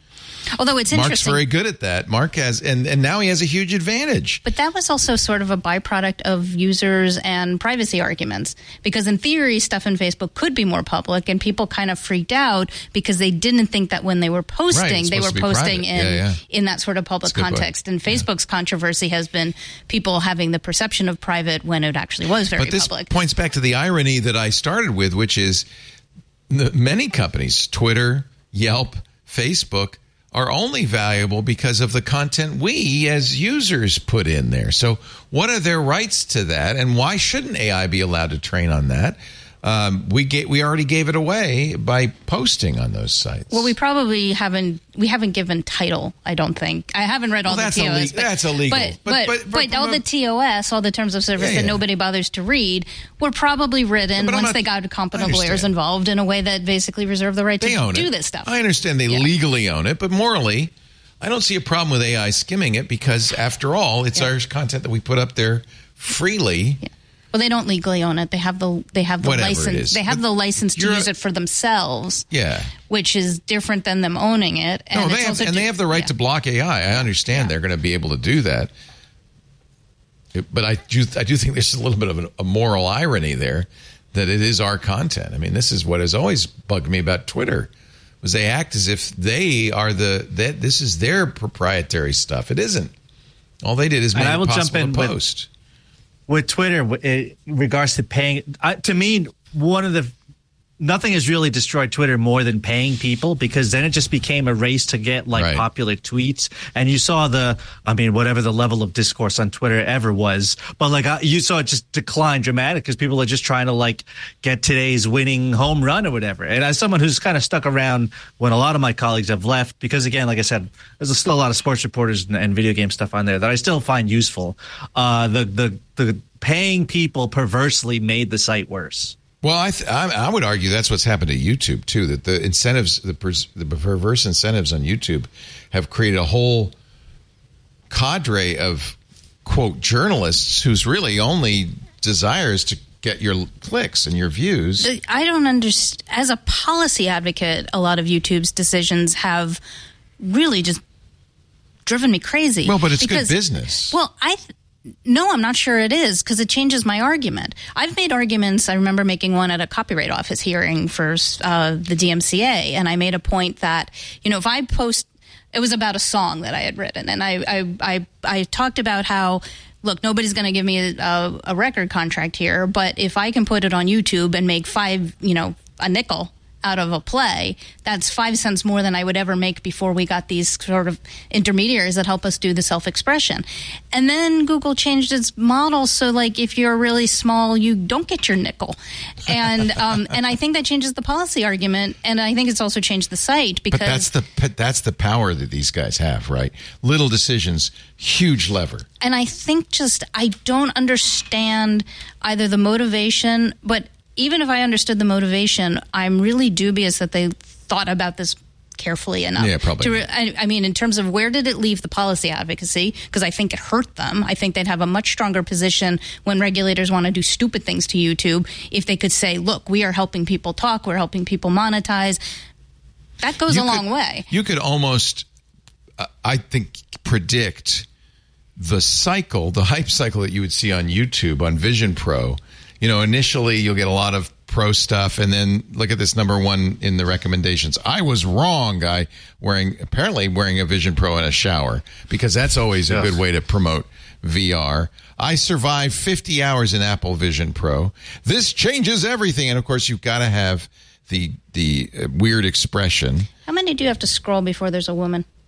Oh, there's a woman. Reading in Apple Vision Pro for 24 hours. It's a woman, but it's another freak show, right? Yeah. A lot of this is freak show. Okay, maybe I feel better that there weren't as many women. Yeah. They're not the freaks. Beware the Vision Brothers. Now, we know that most of the videos we've seen, this is Inception. This is Ouroboros. This is YouTube eating its own tail. CNET has posted a video about people who are trying to get clicks on YouTube by doing dumb things wearing Vision Pro, many cases faked situations. So she's doing a story on how bad that is. So this is it's crazy. And I think the problem is this pollutes the conversation. This is where all the content's going. And that's a perfect example of how, because it's so huge, YouTube has this disproportionate, they can make a little move, and it has this disproportionate effect on not just the people who publish there, but the users and ultimately all of us. I think there were reasons of why they turned off the small users. I mean, there are obviously some costs involved. To pay out on the nickel is expensive, but I don't think they did it for that. I think they did it as a moderation solution to a problem that had started to emerge, but it doesn't seem to have solved the moderation problem. It seems to have exacerbated it, because it's made it that all of the there's an expression like the long tail of the independent people. There is no long tail anymore. Right. It's not serving the long tail, and it's created incentives where everybody is now bending over backwards and doing really crappy things where it's not really the merits of their message it's all the logarithmic exponential growth, as opposed to sort of a more marketplace of ideas. What is the correct remuneration for this particular idea or this particular piece of media that you've put in the public consciousness? Do you worry, Harry, that big tech is too powerful? Sure, but that's been a big problem for a really long time. Yeah, but they're not getting less powerful. They're not getting less powerful. They're still, OpenAI coming along and being a really small company that invented something the big guys couldn't, in some ways I find somewhat encouraging. But then they got immediately swallowed by Microsoft. Right. Microsoft plays an incredibly important role in that. But by the way, that's one of the kind of the problems of AI is that it is really, really expensive to make the LLM models. Yes, I mean, that part of why Google and OpenAI want $20 for their really good models is because it costs a lot to run them. It's not entirely clear whether they're really great at businesses yet, or if anybody has figured out how to make them into great businesses. It's kind of almost a typical Silicon Valley scenario, which is you're going to lose money, but you're going to make it up in volume, I think presumably over time they will figure this out, but it is short-term a challenge, and it's part of why these kind of crummy LLMs are the ones you can get for free. Right. All right, I want to take a little break. Lots more to talk about. Nicholas De Leon, Consumer Reports. I feel like you're a tree grows in Brooklyn, but now you've moved to the Pacific, not the Pacific, but the Southwest, and you've put down roots. I feel like you belong there now, Nicholas. I like it a lot. Nice. I said, I'm born and raised in New York. New York is fine, but this is all new and exciting to me. Like, I'm right by the Santa Catalina Mountains. Nice. And they're snow-capped. I've never seen snow-capped mountains, certainly not growing up. I mean, maybe here or there. But, like, that's my backyard now. That's incredible to me. It's blazing hot down in on ground level, and it's snow in the mountains. Yeah. But he used to have snow on his doorstep. Yeah, well, no more. So thank God. No more of that. It's funny though, all the AI discussion, and I'm like, I just want to go for a hike. I don't know. Let OpenAI sort all the stuff out, and I'll come back tomorrow. Oh, see Nicholas, how it all shakes out. That's where I am too. It's screw it. Yeah. Let's just we'll see what happens. But after all, don't we kind of put our fingers in the gears here, because at some point it's going to be unstoppable. I almost feel like that's the problem with big tech. It is now too big to stop. Like, we're so dependent on it. Yeah, there's nothing you can do about it. I don't know. I think I get more frustrated by how we are trying to stop it, because it tends to be exactly what you don't want to have happen. It emphasizes the worst and suppresses the best. It's great. What a great world. Let's go for a hike, Nicholas. What do you say? Yeah, I think that sounds great. It'd be a lot less frustrating. Our show today brought to you by NetSuite. Once your business gets to a certain size, the cracks start to emerge, and there are just too many manual processes to keep track of. Now, if this is where you are in your business, you should know three numbers: 37,000, 25, and 1. Maybe I better explain. 37,000, that's the number of businesses who have upgraded to NetSuite by Oracle. NetSuite is the number one cloud financial system, streamlining accounting, HR, and more. All right, well, what about 25? Well, I'll tell you, 25, NetSuite turns 25 this year. That's 25 years of helping businesses do more with less, close their books in days, not weeks, and drive down costs. Okay, one number left, number one, because, well, your business is one of a kind. So you get a customized solution for all your KPIs in one efficient system with a single source of truth. Manage risk, get reliable forecasts, and improve margins. Everything you need to grow, all in one place. Right now, you can download NetSuite's popular KPI checklist designed to give you consistently excellent performance. Absolutely free. All you have to do is visit netsuite.com/twit. Get that KPI checklist. It's a great way to start thinking about this. netsuite.com/twit to get your own checklist. netsuite.com/twit. We thank them so much for their support of This Week in Tech. Thank you for your support, too. I should always thank the Club Twit members who make this show possible.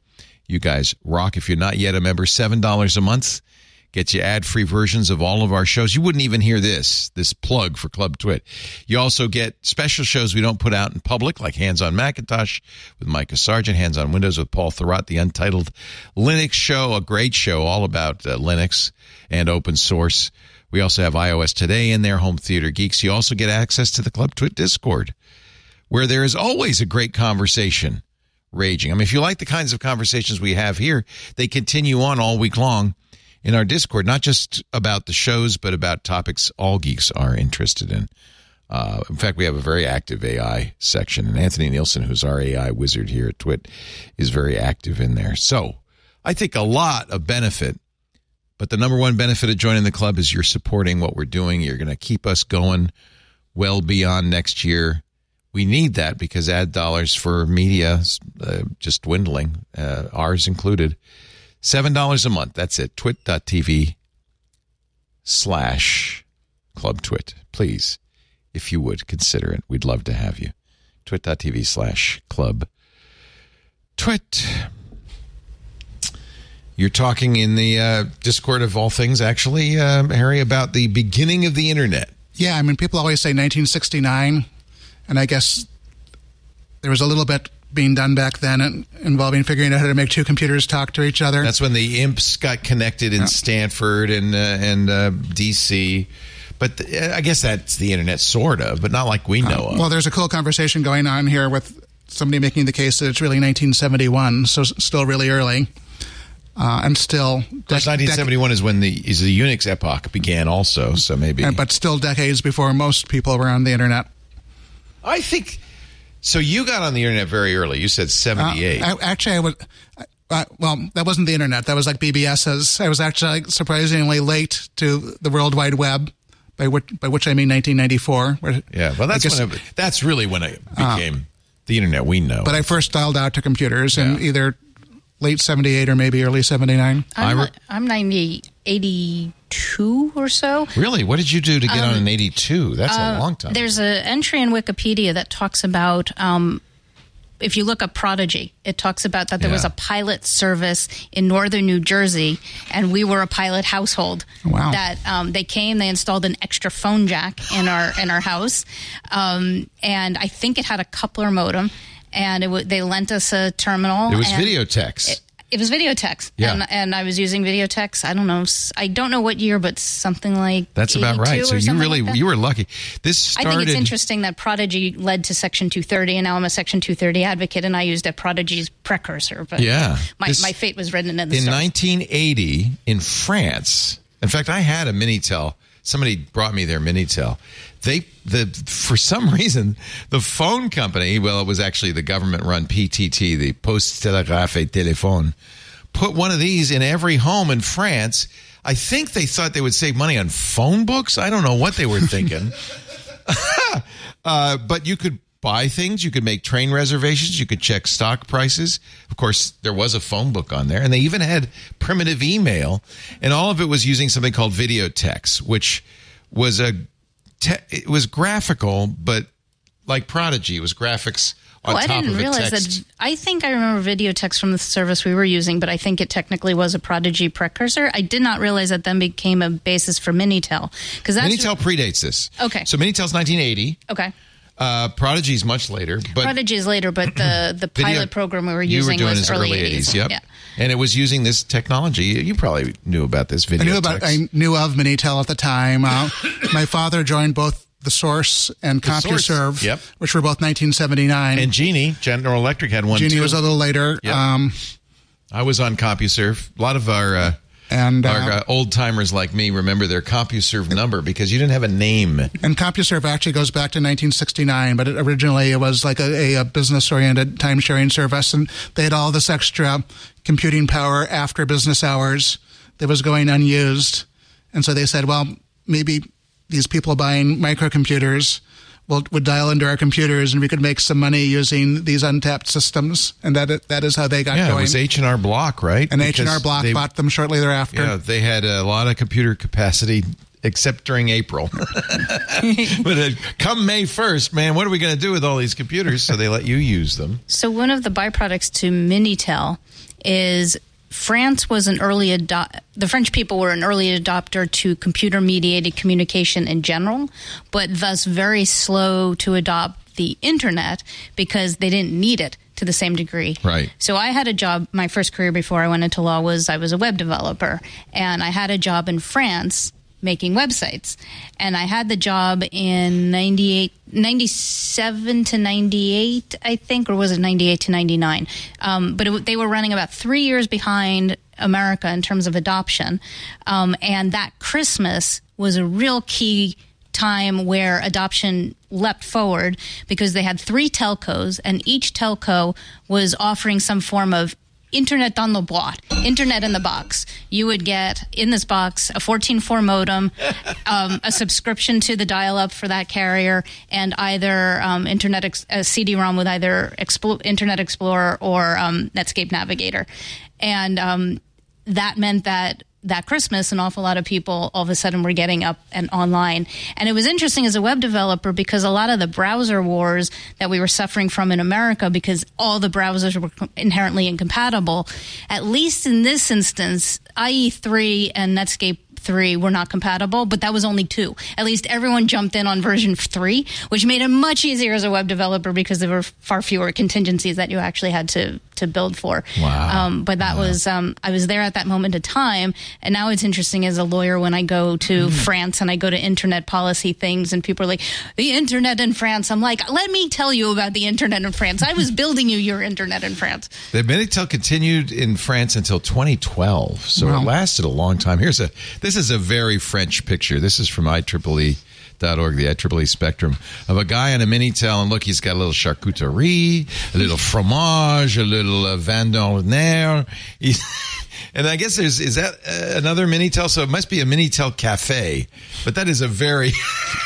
very French. But they had them in the post offices too. In people's houses. Yeah. They were, almost everybody had one. In fact, what I've read, somebody brought us one, and it's a very primitive kind of chiclet keyboard and stuff. But what I've read is it was so commonplace, it was no big deal. Everybody had. It was just in your house. But France Telecom had a monopoly. They also, around the same time that I'm describing, exactly what you don't want it to happen. The monopoly, they ended up with competition. So there were, I think, 3 telcos that were doing the dial-up. One of them was Sejatel, but Sejatel was brand new from that time period where it actually could compete with France Telecom and produce its own services. Amazing. I don't know how we got onto that, but... I guess you guys, you were talking in the Discord during the break. We were waxing nostalgic. Yeah.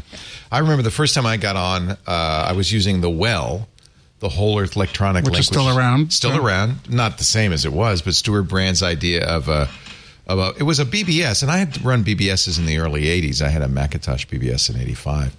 But the Well was a very interesting place because the people in there were really smart, very interesting. It was all text. And I discovered at one point, and this must have been the mid to late 80s, that you could drop out of the interface and you'd be at a command prompt where you could run Gopher and Archie and the early internet tools. It wasn't a graphical internet. There weren't browsers. And you could, and my mind was blown. There were all these Gopher and Archie servers out there. Gopher was a menu system, and you could go to the Polytechnique Française or whatever and see what was there and download stuff. It was wild. I thought, there's so many people here. This is such a universe. It was a very early internet before graphical browsers. But I don't think that counts even. I think you have to say it starts with the browser. It starts with Mosaic, perhaps. As a consumer medium, for sure. Yeah. I mean, there was an article... And that's the 90s. So you weren't far behind.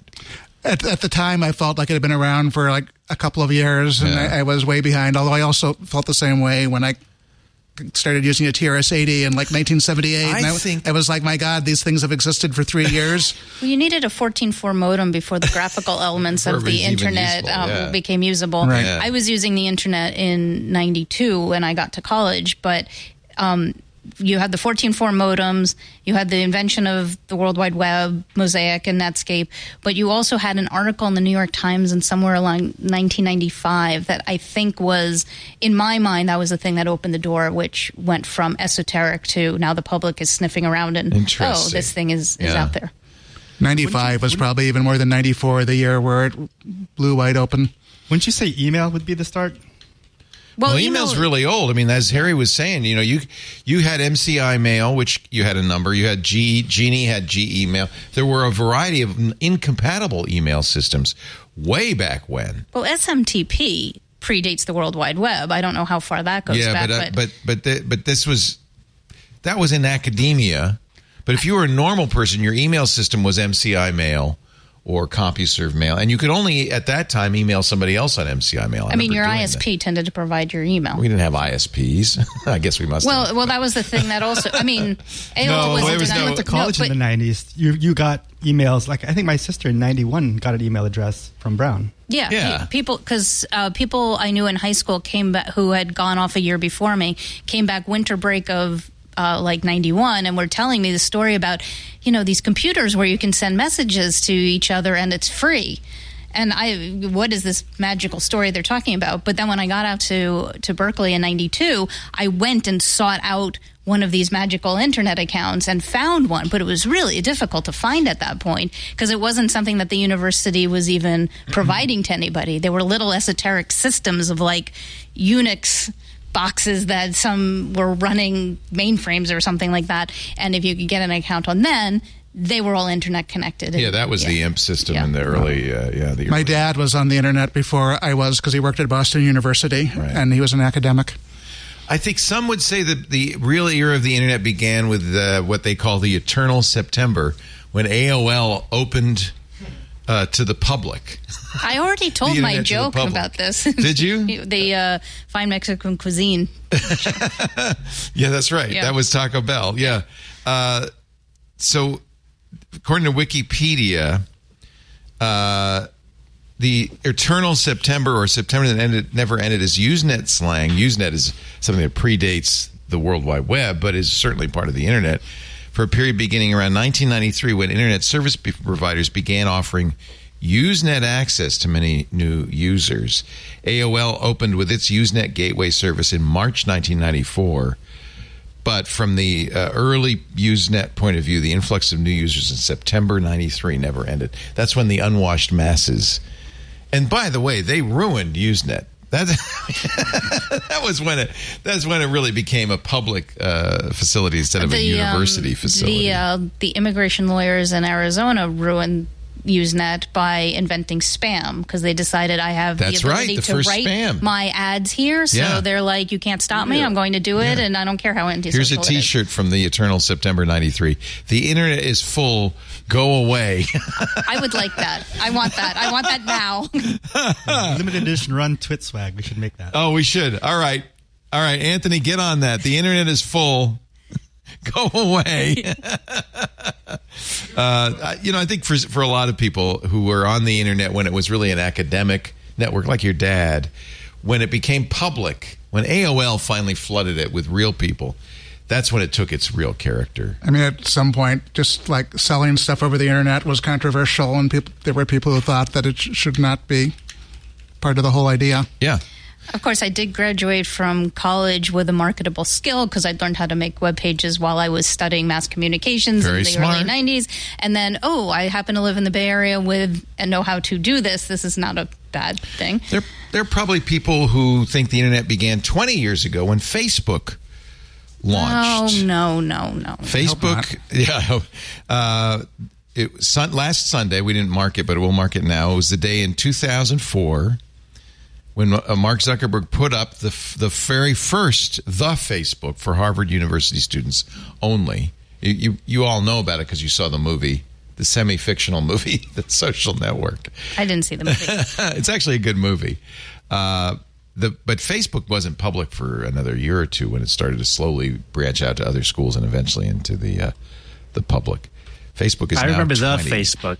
You do? I was on the Facebook, yes. I went to NYU, and so we got it maybe a few months after Harvard. If Harvard was, a few months after. So I was on the Facebook. I remember that.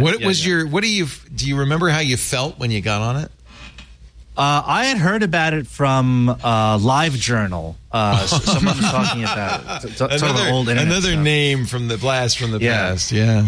It's walled gardens all the way down.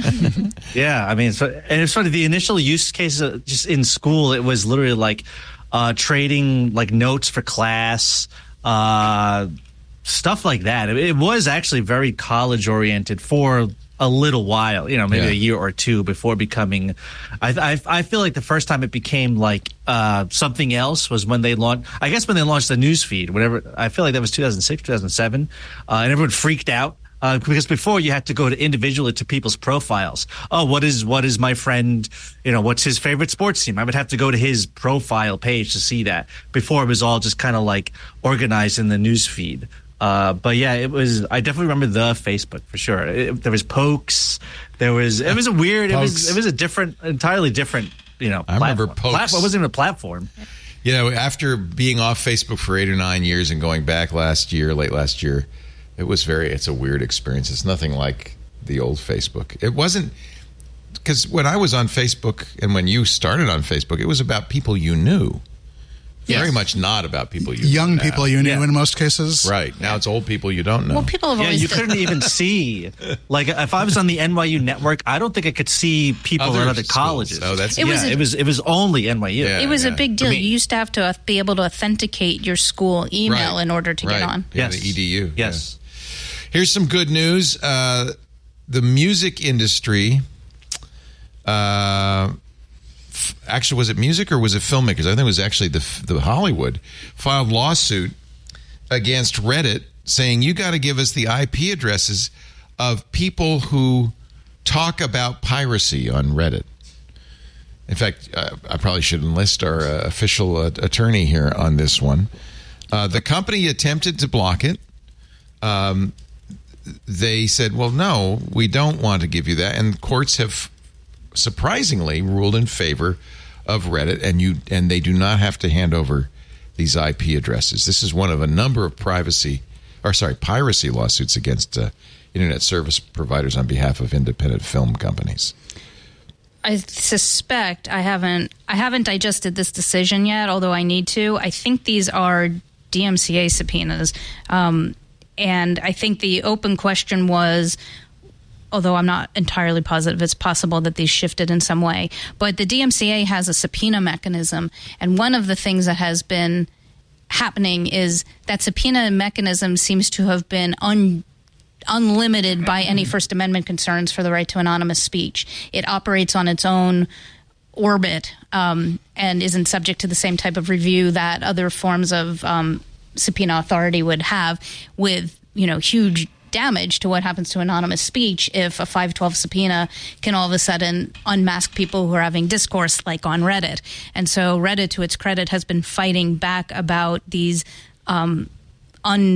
unlimited subpoenas and saying, no, the First Amendment has to actually come into the picture somewhere.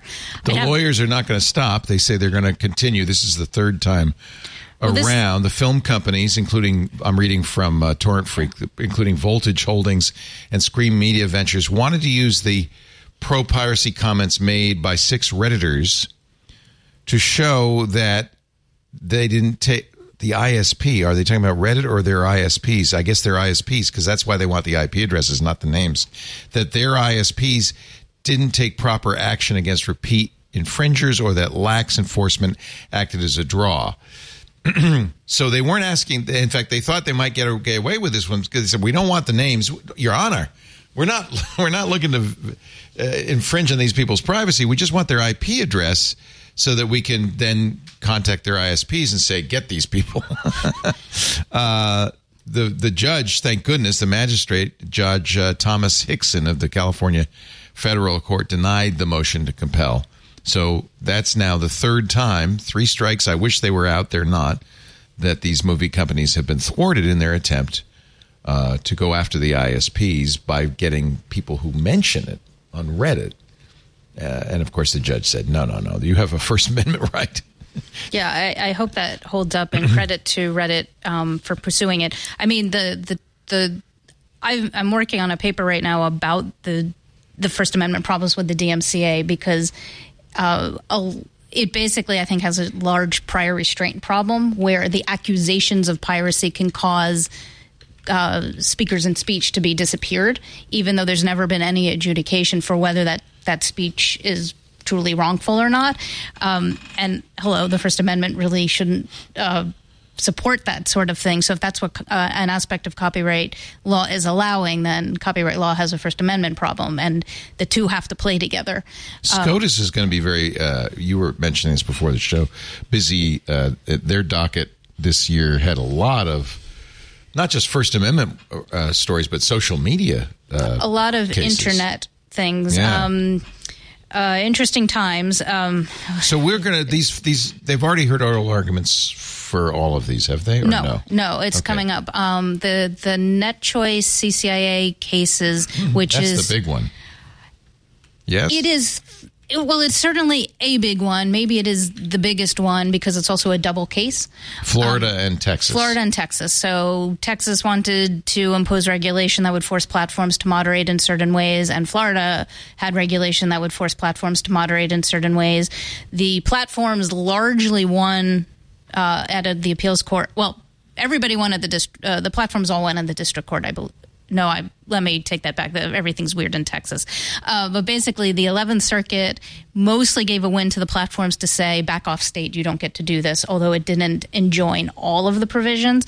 And in the 5th Circuit, the Texas law, the 5th Circuit is a very weird circuit that basically just makes up law however it wants to, and without being pejorative, in a very MAGA acceptable way.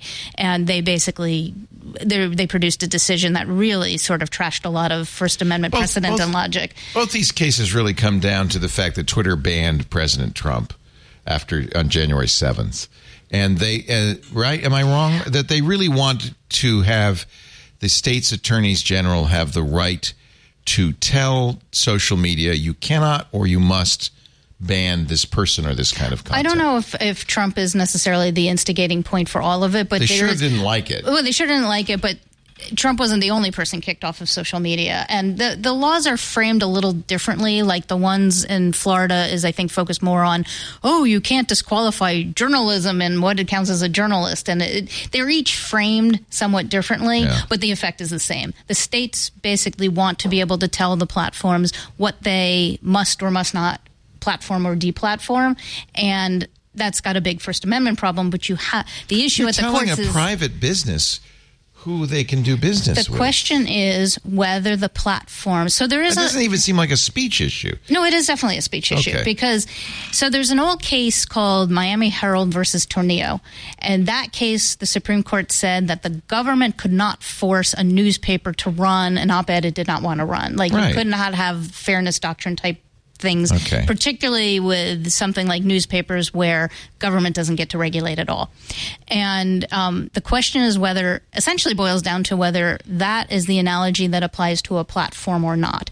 And a lot of the states and some of the other people who want to be able to force the platforms to moderate the way they want to, mostly because they've gotten deplatformed and they don't like that, want to say, no,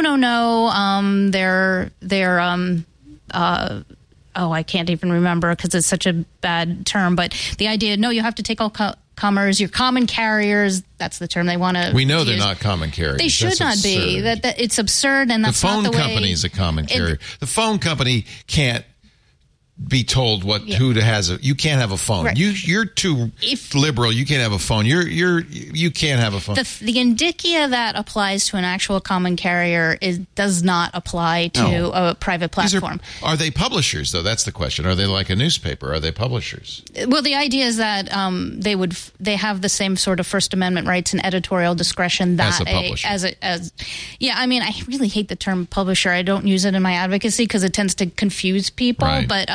But essentially, that exercise of their own editorial and associative discretion is something that the First Amendment should protect. If it doesn't protect it, then Texas and Florida can order anybody around, although then there may be Commerce Clause and Section 230 issues. Where do these laws stand right now? In both cases, they've been suspended temporarily by the lower courts. There are provisions in the Florida one that have not technically been enjoined, but I don't know if anyone's enforcing it, but it's largely enjoined. Okay. And in Texas, it's technically enjoined, but not via the same mechanism. I think it's basically a stay. But neither state has done anything to... They can't yet. Okay. But as soon as the Supreme Court rules, we'll be off to the races. And those hearings, oral arguments will be... So that one is February 26th. Okay. Soon. A couple of weeks. Yeah. Imminently, and then and a whole bunch of amicus briefs have come in recently. Have you filed one for? I have. So my client in the cases for the Net Choice cases is the Copia Institute, which is Mike Masnick at TechDirt.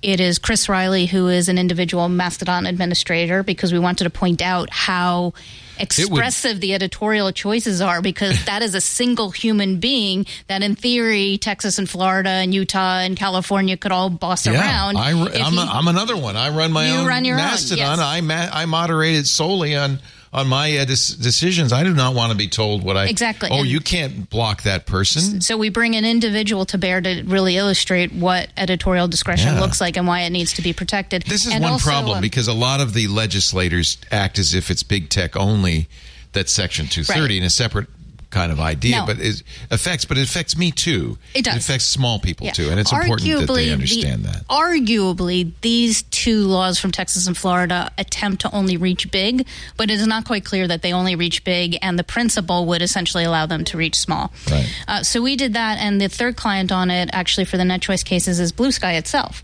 Because one of the things we're pointing out is that this fixation on everything is big tech and it's just Twitter, Facebook, Google, etc., is wrong, and that there's an entire ecosystem that needs to be protected, and that there's other avenues for getting speakers and speech online. So a lot of the policy thing that was sort of driving the sense of, we must do something, is a myth, and it shouldn't be suborned.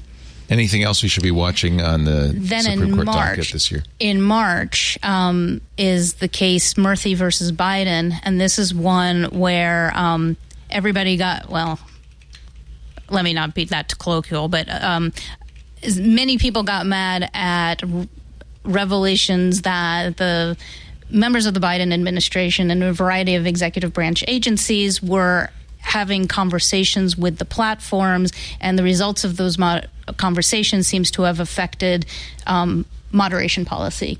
So in this case, Murphy is Governor Murphy of... No, Murphy is the Surgeon General. Oh, the Surgeon. Yeah, this was originally Missouri versus Biden, but now that it's at the Supreme Court, the caption has changed. Okay. And so it's the Missouri Surgeon General? No, U.S. Surgeon General. U.S. Surgeon General. So basically, a number. They were trying to have conversations about COVID. So the plaintiffs in this case are a number of people, largely anti-vaxxers, who got deplatformed, plus the states of Louisiana and the state of Missouri.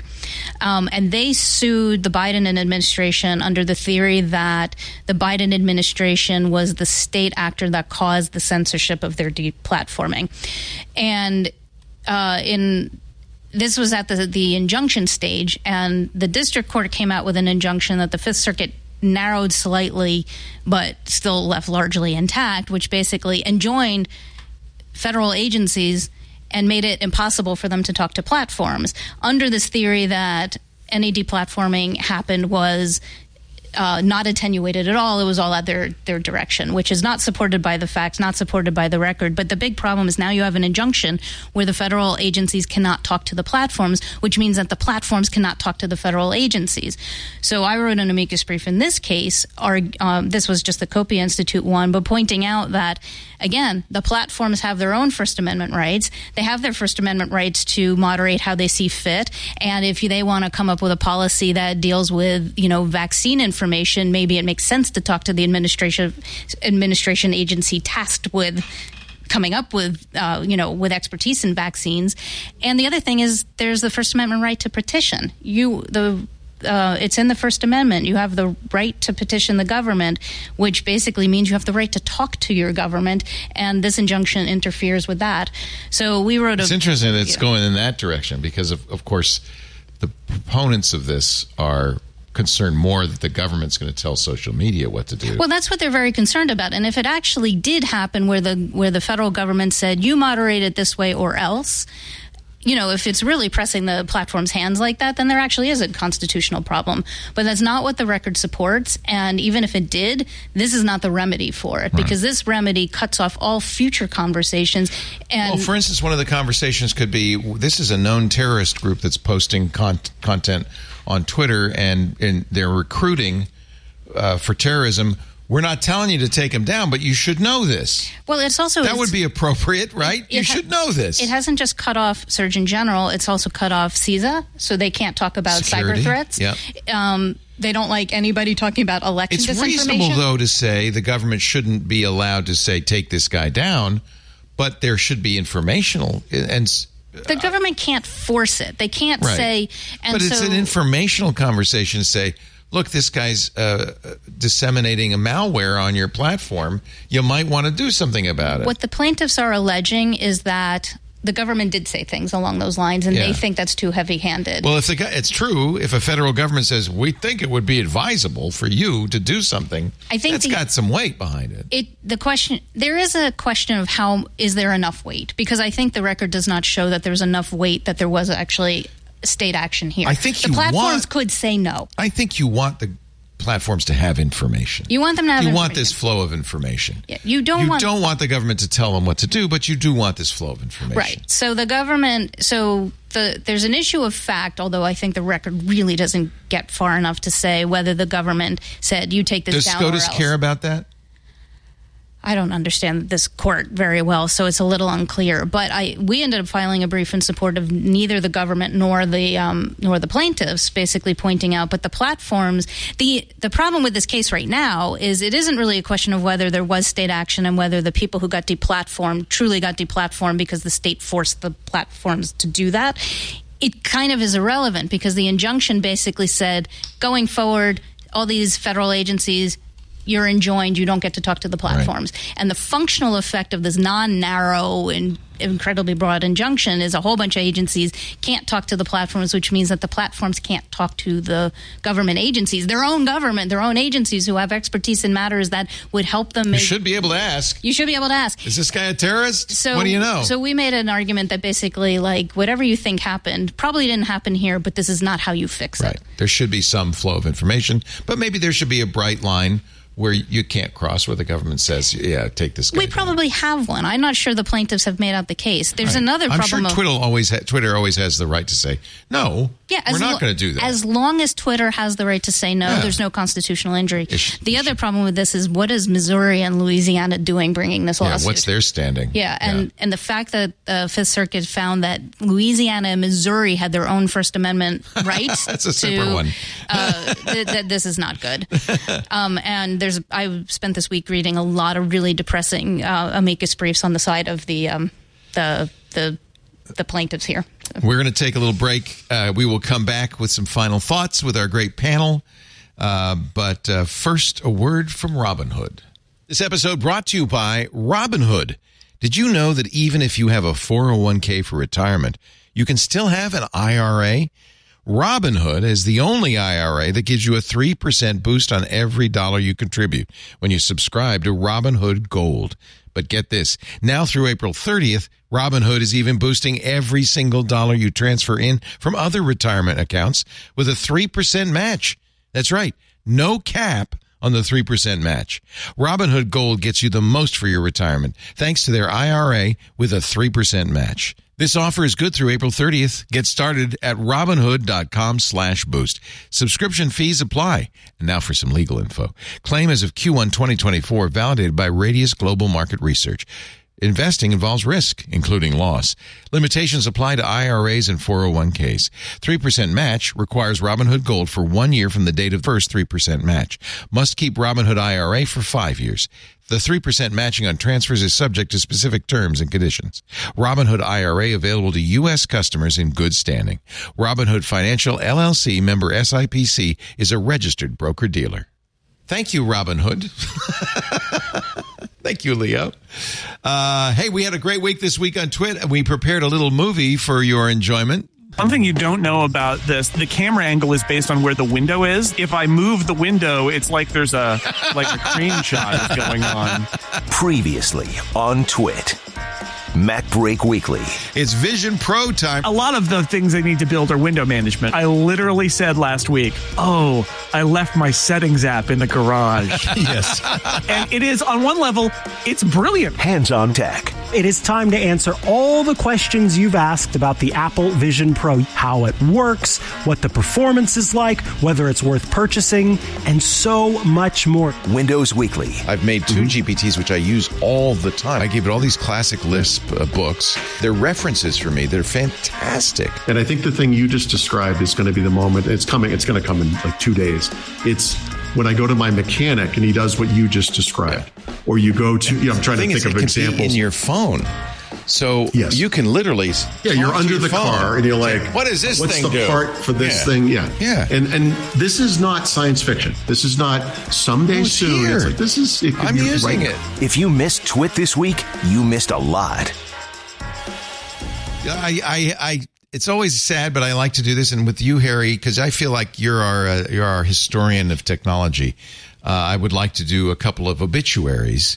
We want to pay attention to this. The technology's been around long enough now that people are passing away. Have you ever read The Code Breakers? And not only have read it, I gave a copy of it to my nephew for Christmas. It's a great book. A really groundbreaking the one. book on crypto, if you ask me. Yes. Right? I didn't realize it was so old. It's 1967. Written by David Kahn, who passed away at the age of 93 this week. But the book remains, even as old as it is, the kind of definitive work on cryptography. It's definitive, and it inspired a lot of people who then went on to work in cryptography, which, starting around that time frame, turned out to be a really important thing on a number of fronts. Yeah, the cypherpunks and people like that, yeah. Is it dated? You gave it to your nephew I gave last Christmas. Yes, I did. I gave him my own personal copy because I thought he would enjoy it. And wow. I'm thinking I'm going to pull it off the shelf and reread it because it's been a long time since I've read this. And, the government tried to prevent it from being published. It was so good. A history of, starting with the Egyptians, of crypto, but also a great introduction to how this all works. And that still holds true. It's still appropriate. David Kahn, The Code Breakers, he passed at the age of 93, ripe old age of 93. Not the only loss this week. We also lost John Walker, who was the founder of Autodesk. People will well remember Walker. Did he write AutoCAD before founding Autodesk? Was it one of those situations, or do you know? I don't know the exact order that things happened in, but Autodesk has got to be one of the most important software companies that people don't talk about all that much, just because so many of the things we touch every day were built in AutoCAD. It's sort of a little bit like Photoshop, except people do think about Photoshop touching a lot of our world. AutoCAD is exactly the same. There must be an innumerable number of the things in this room we're sitting in. Absolutely. That were designed in AutoCAD. Yeah. And you walk down the street and you pass them too. So. And it used a version of Lisp as well as its coding language, AutoLisp. So very sad news. And one of the few pieces of software that has mattered as much as it has for as long as it has. Yeah, yeah. John Walker was a young man in my mind. He was born in 1949, so he was at 75 at his passing. That's about all there is to say about it, but he will be very fondly remembered. Steven Sinofsky posted a very nice and thoughtful post on Twitter talking about not only the passing of John Walker, but the influence his work had on the early days of Microsoft, Bill Gates, and so forth. So that wraps it up for this edition of This Week in Tech. Always great to have our official counselor, Kathy Gellis, on. It's great to have you in studio. She writes at Tech Dirt and obviously does briefs for the Copia Institute. Have you ever, you're admitted before the Supreme Court. Mm-hmm. Does that mean you could argue a case if it came up? Yeah, in theory, that's how I get to file these amicus briefs. You've never had a chance to do that, though. No, it hasn't happened yet. Yeah. All right, well, I'll hire you next time we have a big Supreme Court case. Okay. You'll be the first person on my list. I'm glad. Yes. So great. I want to be your favorite Supreme Court member. You are. Good. CGCounsel.com. CGCOUNSEL.com. Thank you, Kathy. Thank you, Nicholas De Leon, who writes, of course, regularly in Consumer Reports. He's their senior electronics reporter. Are you working on anything for a future episode that we should think about? I think in the upcoming magazine, I've got something on all the different email clients. Again, this is probably not stuff for your audience necessarily. But we're interested in that. No, that's good. What do you like? Just a break. I actually kind of like the new Outlook for I'm on Windows 11 right now. It's kind of neat. And they're just looking at some of the things it can do, Apple Mail, what that can do in the phone, and I guess some Gmail tips that you may not know, or our readers probably don't know. Nice. So that's coming out. I don't know whenever that hits store shelves. I was newsstands, I was briefly flirting with the idea of writing a weekly column for the AARP magazine, but I got in a little tiff with the editor. The person, my media editor, said make this more technical. And then the editor-in-chief said, make it less technical. And since they couldn't seem to agree on how they wanted me to do this, I said, maybe we'll do this later. But the big pitch was, you'll reach more people over 65 than anybody else. I thought, great, just what I need. My peers, I guess they would be. Anyway, Nicholas, thank you for the work you do. It is very important, and I'm always glad to have you on, and I am a long-time member of Consumer Union and subscriber to Consumer Reports. It's a must-have journal. Thank you, Nicholas. Appreciate it. And Harry McCracken, my good friend, thank you for bringing Marie. I asked you to bring her, and it's a good thing we had, what is this stuff? That soda that you like. Calamansi. It's a Filipino fruit, a lime-like fruit. And we had, for some reason, I think somebody in our continuity department likes it, and Marie said, I love it. Yeah, we take all the cans with you. Take them all with you. It's all right. You can. We can make more. Oh, you need to have them so you can lure her back. Well, she'll come back. Okay. Because we'll lure Harry back. What can we have to lure you back? The Coleman seat may be more of a way to get her here than me. Harry McCracken is the global technology editor for Fast Company. Love the stuff you write. You're our internet historian or your technology historian, but also the stuff you're writing on Vision Pro right now is thoughtful, insightful, and not link baity, which I really appreciate. It's one of the more fun things I've done lately, just because it is so new. Yeah, I really appreciate it. You can also follow him on Mastodon. He's on mastodon.social, Harry McCracken. And subscribe to my newsletter, Plugged In. Very important. Plugged In. You can find if you go to Fast Company and scroll down. We'll probably urge you to subscribe at the bottom of a lot of the pages. I'm pretty sure I'm already a subscriber, so I'll make sure I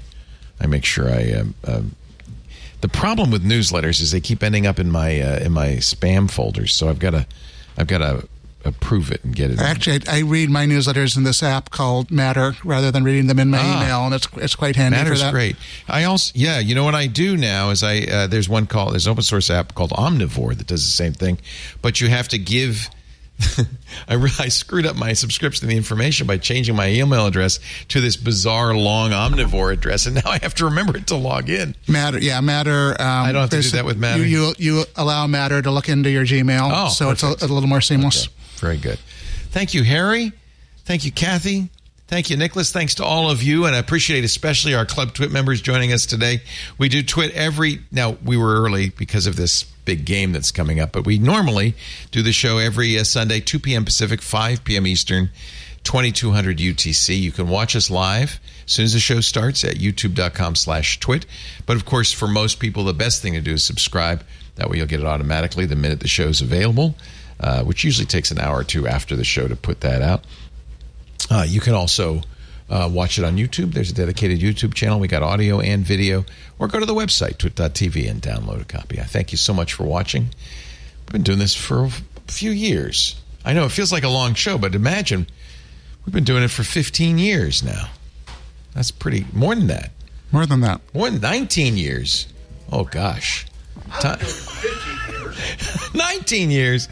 And for 19 years, I've been saying the same thing at the end of every show. Thanks for joining us. We'll see you next time. Another Twit is in the can. It's amazing.